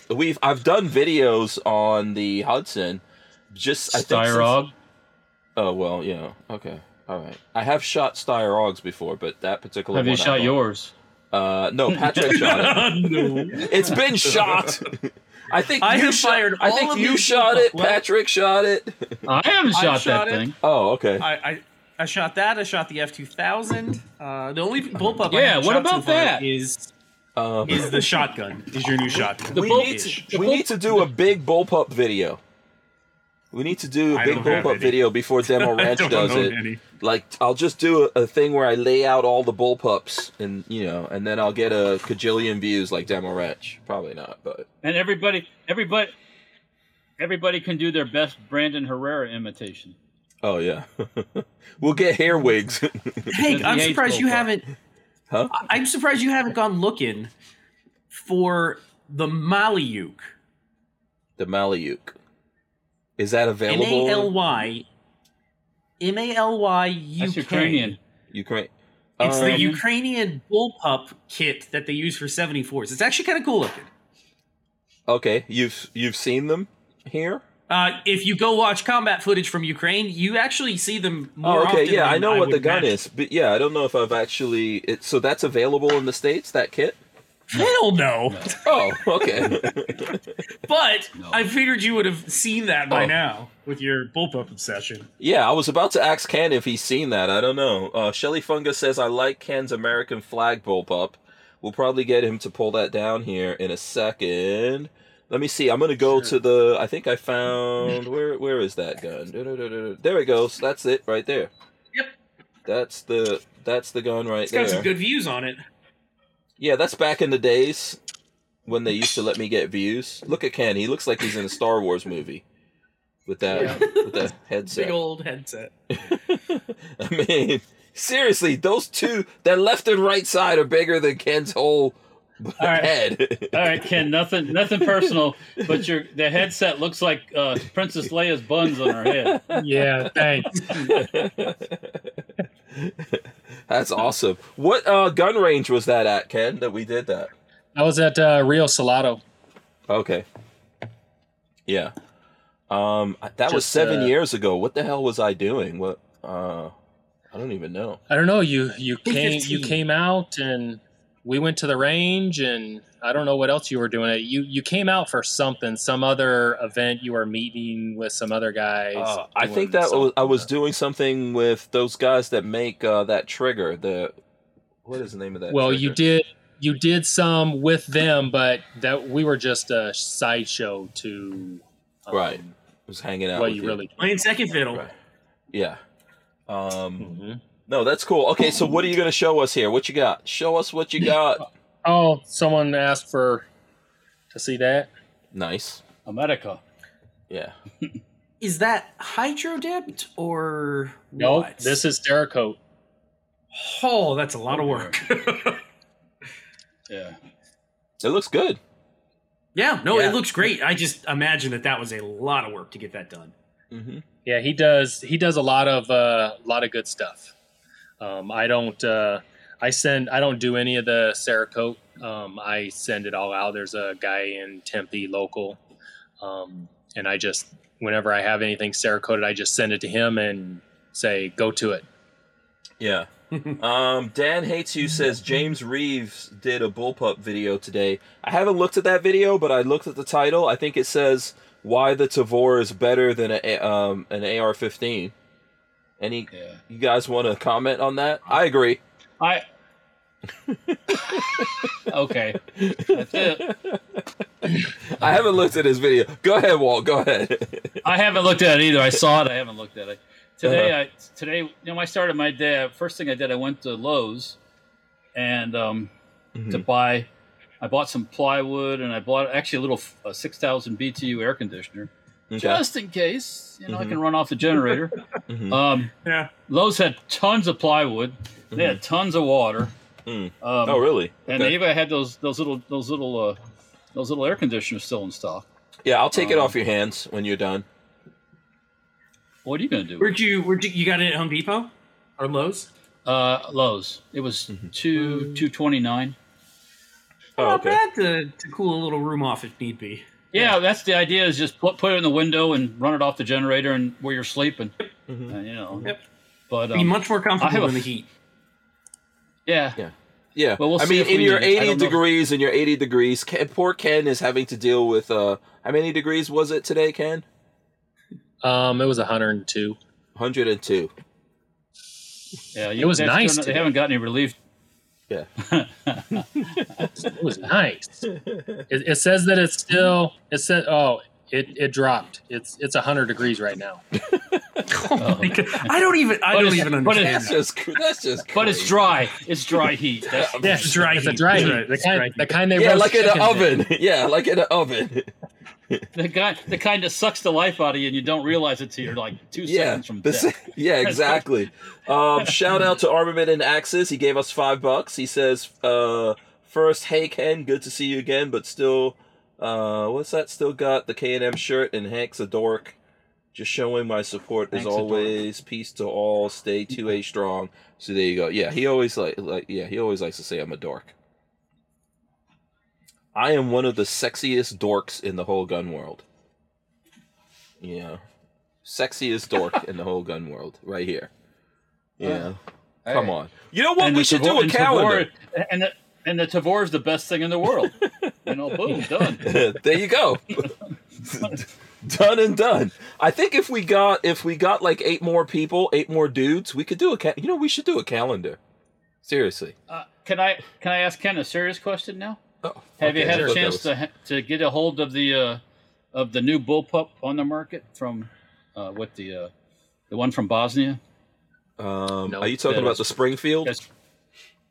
Yeah, Springfield Armory Zone. Right. No, not Help Up. No. Hellion. Not Hellion. Mm-hmm. Yep. Yeah. No, I have not put my hands on one of those yet. Are you into it? Not into it? I would like to handle it just to give my opinion when people ask. But I don't know anybody that has one, so I'm not going to go out and buy one. Put it that way. Yeah, I think they're ugly. I actually saw them out at the gathering this year in South Carolina when we went up. South Carolina. I think so. I saw it. I didn't shoot it. The trigger, from what I hear from people, was kind of squishy. Long pull on the trigger or whatever. But I think there's a lot of people that like it. Yeah. Typical. Yeah, it's typical. I mean, the triggers in these are freaking awesome. The best triggers in a bullpup. That's right. Right here. I got you guaranteed. Yeah. Guaranteed. Yeah. Elftman, you're still using Elftman triggers? No? No, I haven't. I haven't used them for a long time. So what triggers are going in there now? I'm building my own. Oh. Oh. Okay, so there's K&M triggers out there. Okay, very nice. Yeah. I haven't seen a Can they be bought for the AR-15 as a drop-in? Because if I remember correctly, it was just an AR trigger. Look at his face. Yeah, I mean, I haven't seen any of these K&M triggers. I would be lying if I said that I didn't have any. Okay, I think we need to do a build, Patrick. Yeah. Hey, it's just what that pistol I built today needs to be a precision firearm. So it's a drop-in? A 4.5-inch precision firearm. Can we see this? Is it a cassette style? Yeah, I mean it is. I don't. You don't have one on hand? Any, okay. No, I don't have any together. But basically, it is a cassette style. It drops right in. It just doesn't have the trigger down on the bottom to go in my rifle. So all I had to do was just put a trigger shoe on it in order to put your finger on it, and that's all that needed to go on it in order to drop in an AR. Okay, cool. Yeah. So you're gonna be in the trigger business, Ken? No. Oh, okay. No. Right. No. Instantly no. No. Did I say that fast enough? Yeah. No. Ken doesn't want to be in it. What's going on? Should we talk about what's going on with the gun world? You're not trying to be with the Hyperfire thing. I just like to build cool stuff and just keep it for myself and not put it out there on the market. Oh, okay. Is that on your business plan? Why would I? It looks like we froze. Yeah, we're here. We're here. We froze there for a while. No, we're here. Yeah, we're back. Yeah. Is that the official business plan of K&M Arms, or what's the deal? I know this thing is going on. That's right. Shit that no one else have. Yeah. Yeah. Just build cool stuff for yourself and show it off, and everybody else can want it. Of course. We build cool stuff and we keep it. For us. Yeah, that would be an awesome commercial. I bet you if you do that and put it out there, everyone will be trying to get shit from you. Yeah. Probably. Just go, you know what? This is not for you. I built this for me. I'm not even going to sell it to you. If you want one, you can't buy it. That little pug of a pistol I built today, after I built this, I got to do one of these for myself. Right. Throw it on the M16. The problem is what's the market for it, right? You don't want to go through and do everything and then have a whole bunch of them just sitting around collecting dust. Sitting around, right? Yeah, that's true. Yeah. You can't build so many of them or you'd have to build so many of them in order to bring the price point down so that, because people are going to say, well, I can just go buy an AR. Well, okay, go ahead and go buy an AR. Go ahead. Yeah. It would be a niche. It'd be a niche market. And the thing is that going to, with all the new regs and everything that are coming down and being thrown at us, as manufacturers, what is going to be legal and what is not going to be legal in 6 months from now. So, do you spend all your time and do everything, and then all of a sudden, boom, it's an NFA item now. Mm-hmm. Yeah, go ahead, Walt. I know you. No, I was going to something like that little pistol. I'd probably make parts, and then people can do what they like with it. Yeah, but it all depends on what ATF is considering parts and whether or not you have to serialize those and whether or not they become a controlled item. Mm-hmm. Yeah, because that's what they're doing. I guess at that point they just become an item. Yeah, I mean, so seriously, the both of you are in business doing this. When I like back during the ban, the first assault weapons ban, did it stop anybody from building anything? No. See, the problem people have now is this medium right here. As soon as they build something, they put it on the medium and they start shooting it, so the whole world can see their illegal shit.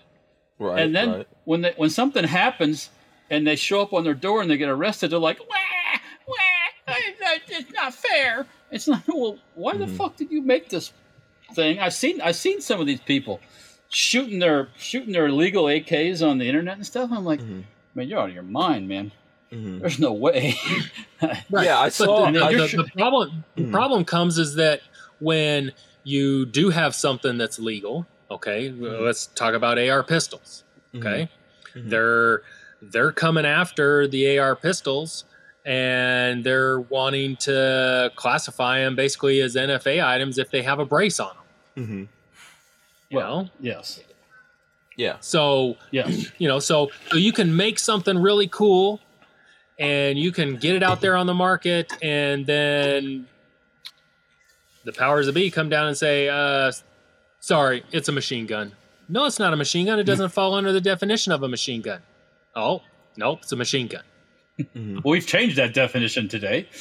Right. Yeah.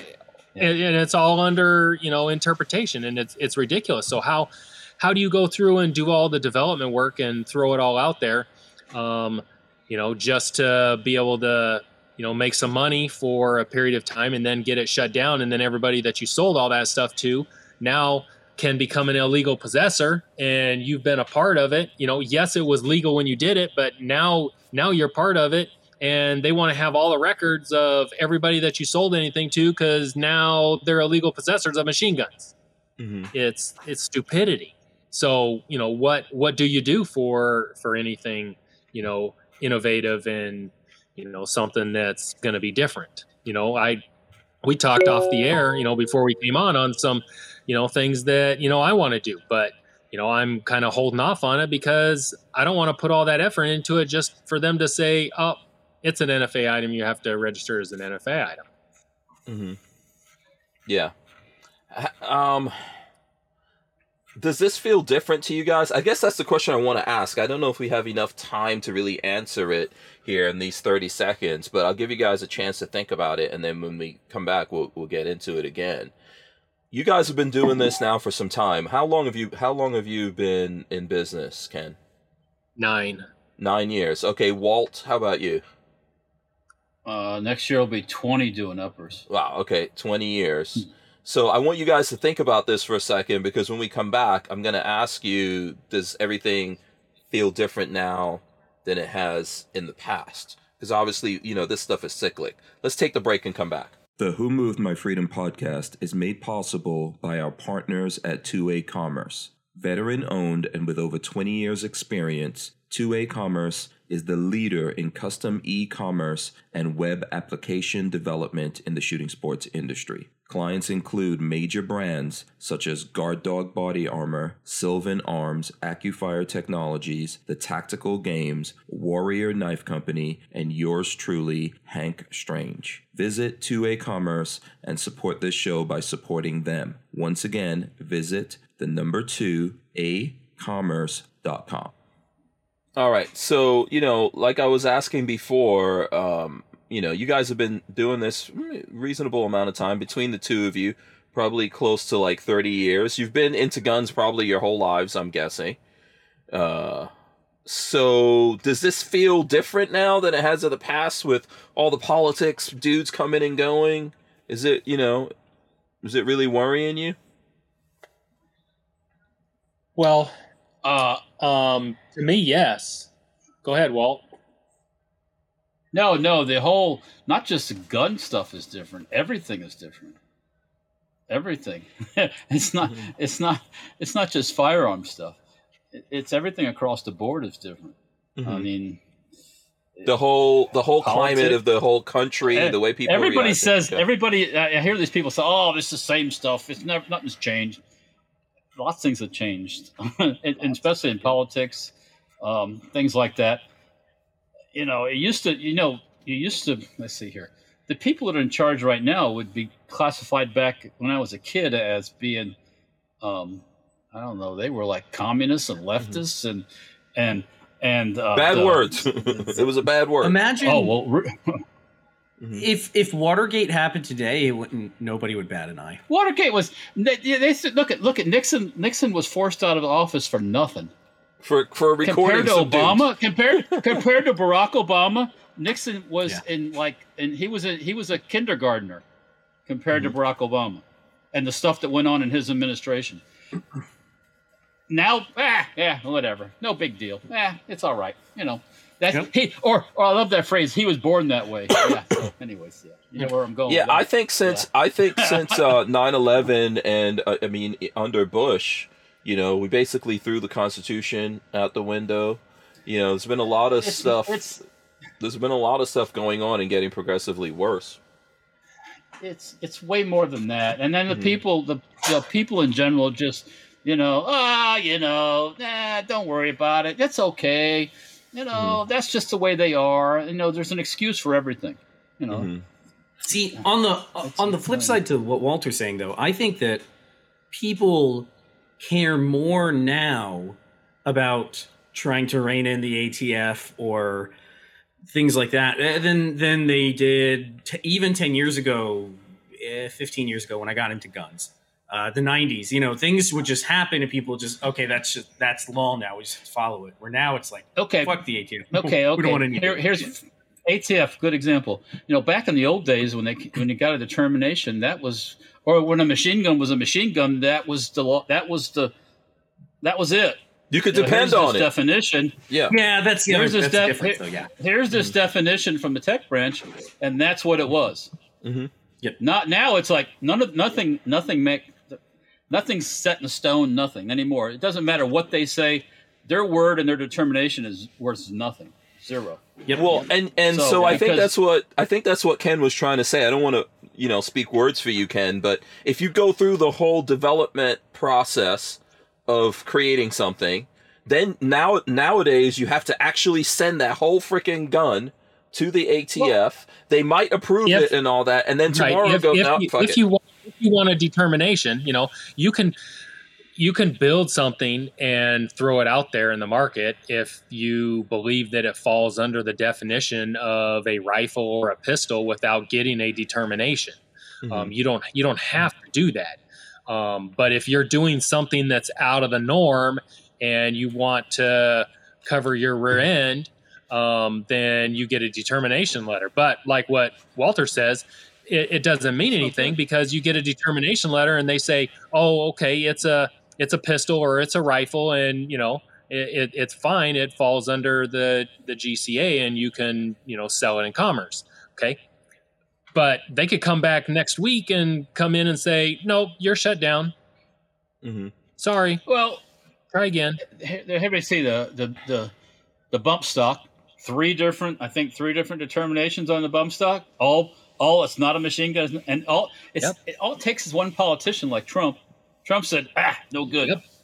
No good. Biden comes in office, pistol braces are bad. They're scary. Yep. And it's like, so it doesn't mean anything, and their words are useless. They don't have nothing, zero. Yeah, so I could see how that's daunting because we haven't had the courts really get behind it in a meaningful way. I know every now and then we're hearing things and there's little things getting sprinkled out there, but I think one of the problems with what we're seeing, like we were talking about social media and what happens on social media, there are a lot of people who are constantly going, "Oh, we won. This is a win."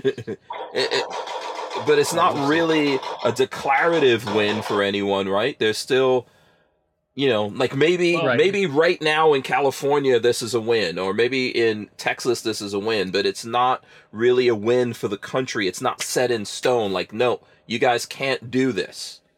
Right. So, I mean, even if you, let's go back to bump stocks. Okay. Mm-hmm. So bump stocks were bad, evil, they're machine guns, right? Mm-hmm. Okay. So then everybody had to get rid of them, dispose of them, do whatever.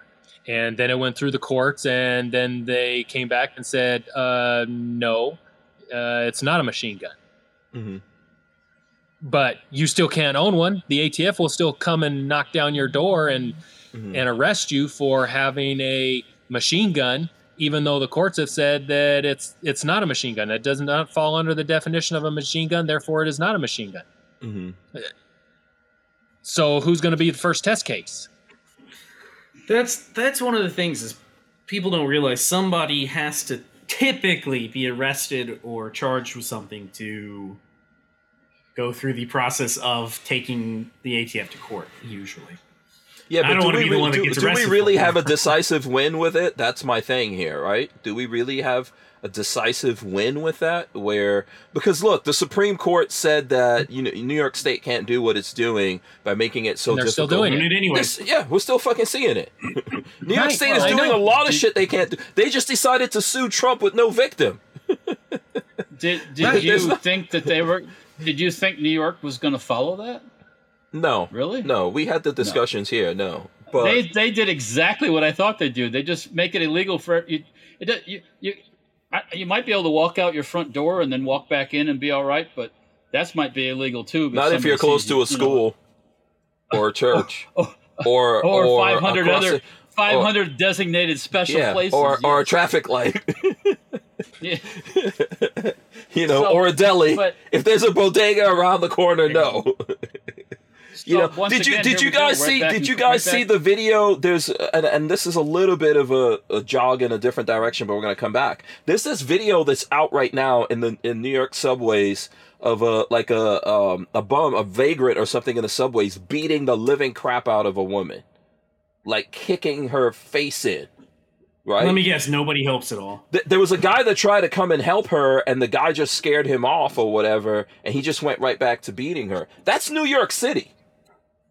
This is happening every day in New York City. Like, Illinois is dropping, like, you're not going to go to jail if you kidnap people or if you rob people, all kinds of stuff. The purge laws and stuff like that these places are going with. And the reason why I'm saying all this, do you think we're going to see change? Do you think if people are really mad and we get different people in politics that we'll see change? That's my question. I don't know. I don't think so. Unless somebody comes in and does something drastic, like what Trump did with the border. Okay. So unless somebody comes in drastically and does that, I don't think there's going to be any change in the firearms community. That's the way that I see it. And who's to say that the next person that comes in doesn't go in and just unchange everything? You can't do these things under executive order. They all have to become law. And even when they become law, just like Second Amendment, shall not infringe. What part of shall not infringe do you not understand? Mm-hmm. Yet we're being infringed on every day. Mm-hmm. The law is already there. I think the law is already in place. They're just ignoring it. None of what ATF does is law. No. In the conventional sense of, the normal, it gets voted on and people have to say yay and nay and all that stuff. It's all that's all that regulatory bullshit where they can do anything they want, and then it's has the power of law. Well, how is that of the power of law? I thought we elected those people in Washington that are supposed to make the laws and do all that stuff. That's what needs to change. That's the thing that needs to flip.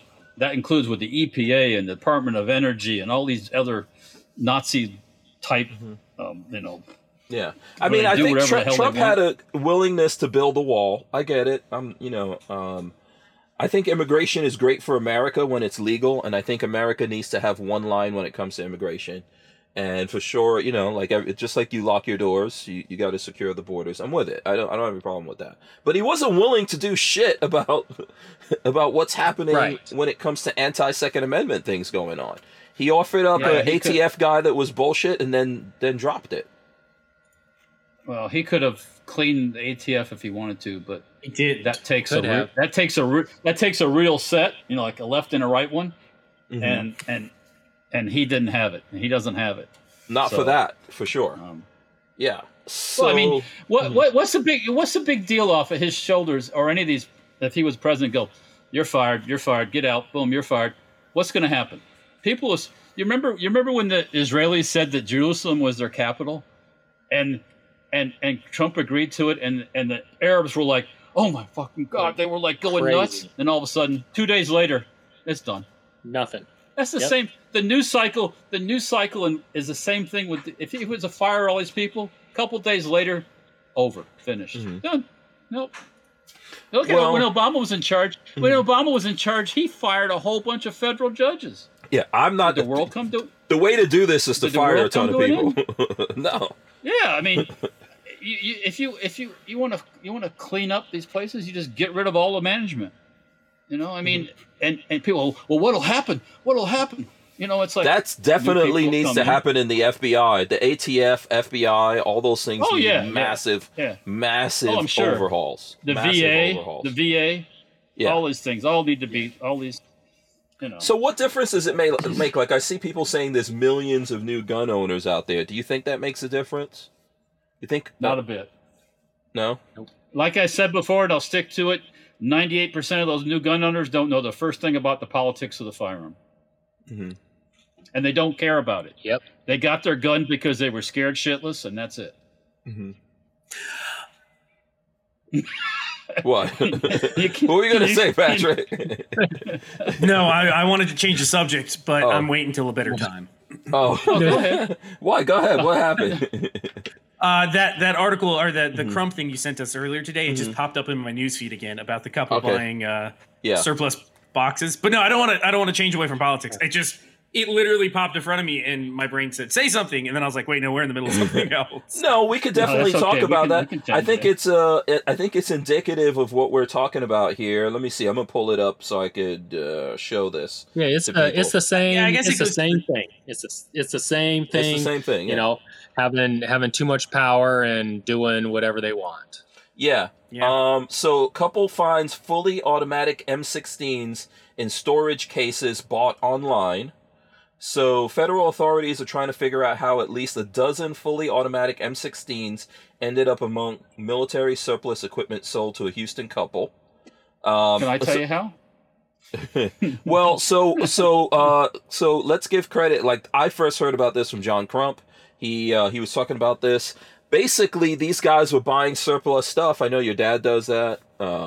You probably do that. You do that too. Those cases pop up on GovPlanet. GovPlanet's the contractor selling all the stuff. I've seen them recently. I bought some back in the 90s. I haven't bought any lately. But so so those people obviously bought them. They bought a bunch of them. They didn't bother to open them until they got back and they opened them. I would be like, oh. So I think what happened was they had a friend come and help them sort all this stuff out, and they're like, "Hey, you could take one of these." And when he got home, no, a case, not a case, not the case, not a firearm. No, not the guns, not the guns. He didn't know there was a gun in it. Yeah, no one. They didn't check it, so he took it home, opened it. There was an M16 up in there, and he brought it back to them. He's like, "Guys, this is a problem." I think when they went through, they found 12 M16s in these cases. I didn't find anything. I have 12 parts kits here that are Vietnam era or something. Well, let me tell you something, Patrick. Someplace on some inventory sheet, those are missing.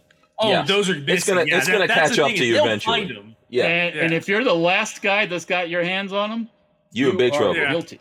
So here's what happened. So this couple called the ATF and said, "Hey, we have these things here. This is a problem." No. Guess what happened? No. ATF raided their asses. There's no win here. I would have went right back to first. I would have picked them up, and I went right back to where I picked them up from. That Gov Planet back in the location. And and just leave them right there and say, "Hey, you got a problem here. You need to take care of it," and leave. Now, Well, they got your name. They got your name and number. Obviously, if you did if it was like if you picked up a grenade box and there was a live grenade in it, and okay, you got two choices. You can go blow it up someplace, or you can take it back where you got it and say, "Hey, there's a mistake here. You need to do something with this." Don't call ATF because they're going to raid you. Like I said, that's a great way to they can get their guns out and play and come charge you. Yeah. So. Well, that's what happened. I bet they still would have gotten raided because even if you would have taken back the cases and you would have said, okay, there's 15 cases here and 2 of them are loaded and the rest of them are empty, they're gonna say, well, where's all the rest of them that were in these other cases? Yeah, these guys are going to get investigated forever. They're always going to get investigated. Every time they do this, the next time they order some shit from Gov Planet, the ATF is coming with that shit. Well, right? So what if the normal way that I would do it? You start investigating backwards. Which who brought these to disposal?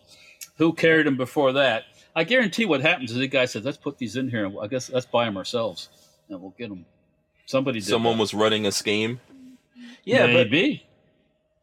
Yeah, I mean because this means that for it to be so malice. Well, for the cases to be that light, I'm guessing they found more than. They found just one in each case, right? There's something weird going on there to me. Yeah. Don't you think? Yeah, they found one per case. Yeah. Yeah, if they found one per case, there's something fishy going on there. Yeah. Yeah. It's hard to say, you're not there, but yeah, and I've never had anything happen like that. Yeah. But I would definitely backpedal my ass back where I got them from and leave them. Or you can do like Patrick says, you can cut them up for parts, but I wouldn't want to get caught with those parts. Exactly. Yeah. Yeah. I don't have those M16s. Why do you have 13 M16 parts kits? I bought those. I found them. I found them. Yeah. You keep saying that all the way to prison. Yeah. Oh yeah. When Bubba is standing over you trying to get some, you'll be like, this is not my right back. Yeah, don't do it. Listen, at the end of the day, these guys did the right thing, but this is how the ATF is, man. Well, you're guilty until proven innocent. That's what them. So and if you're an FFL, you're especially guilty. I mean, that's one of the things Ken and I were talking about before we started.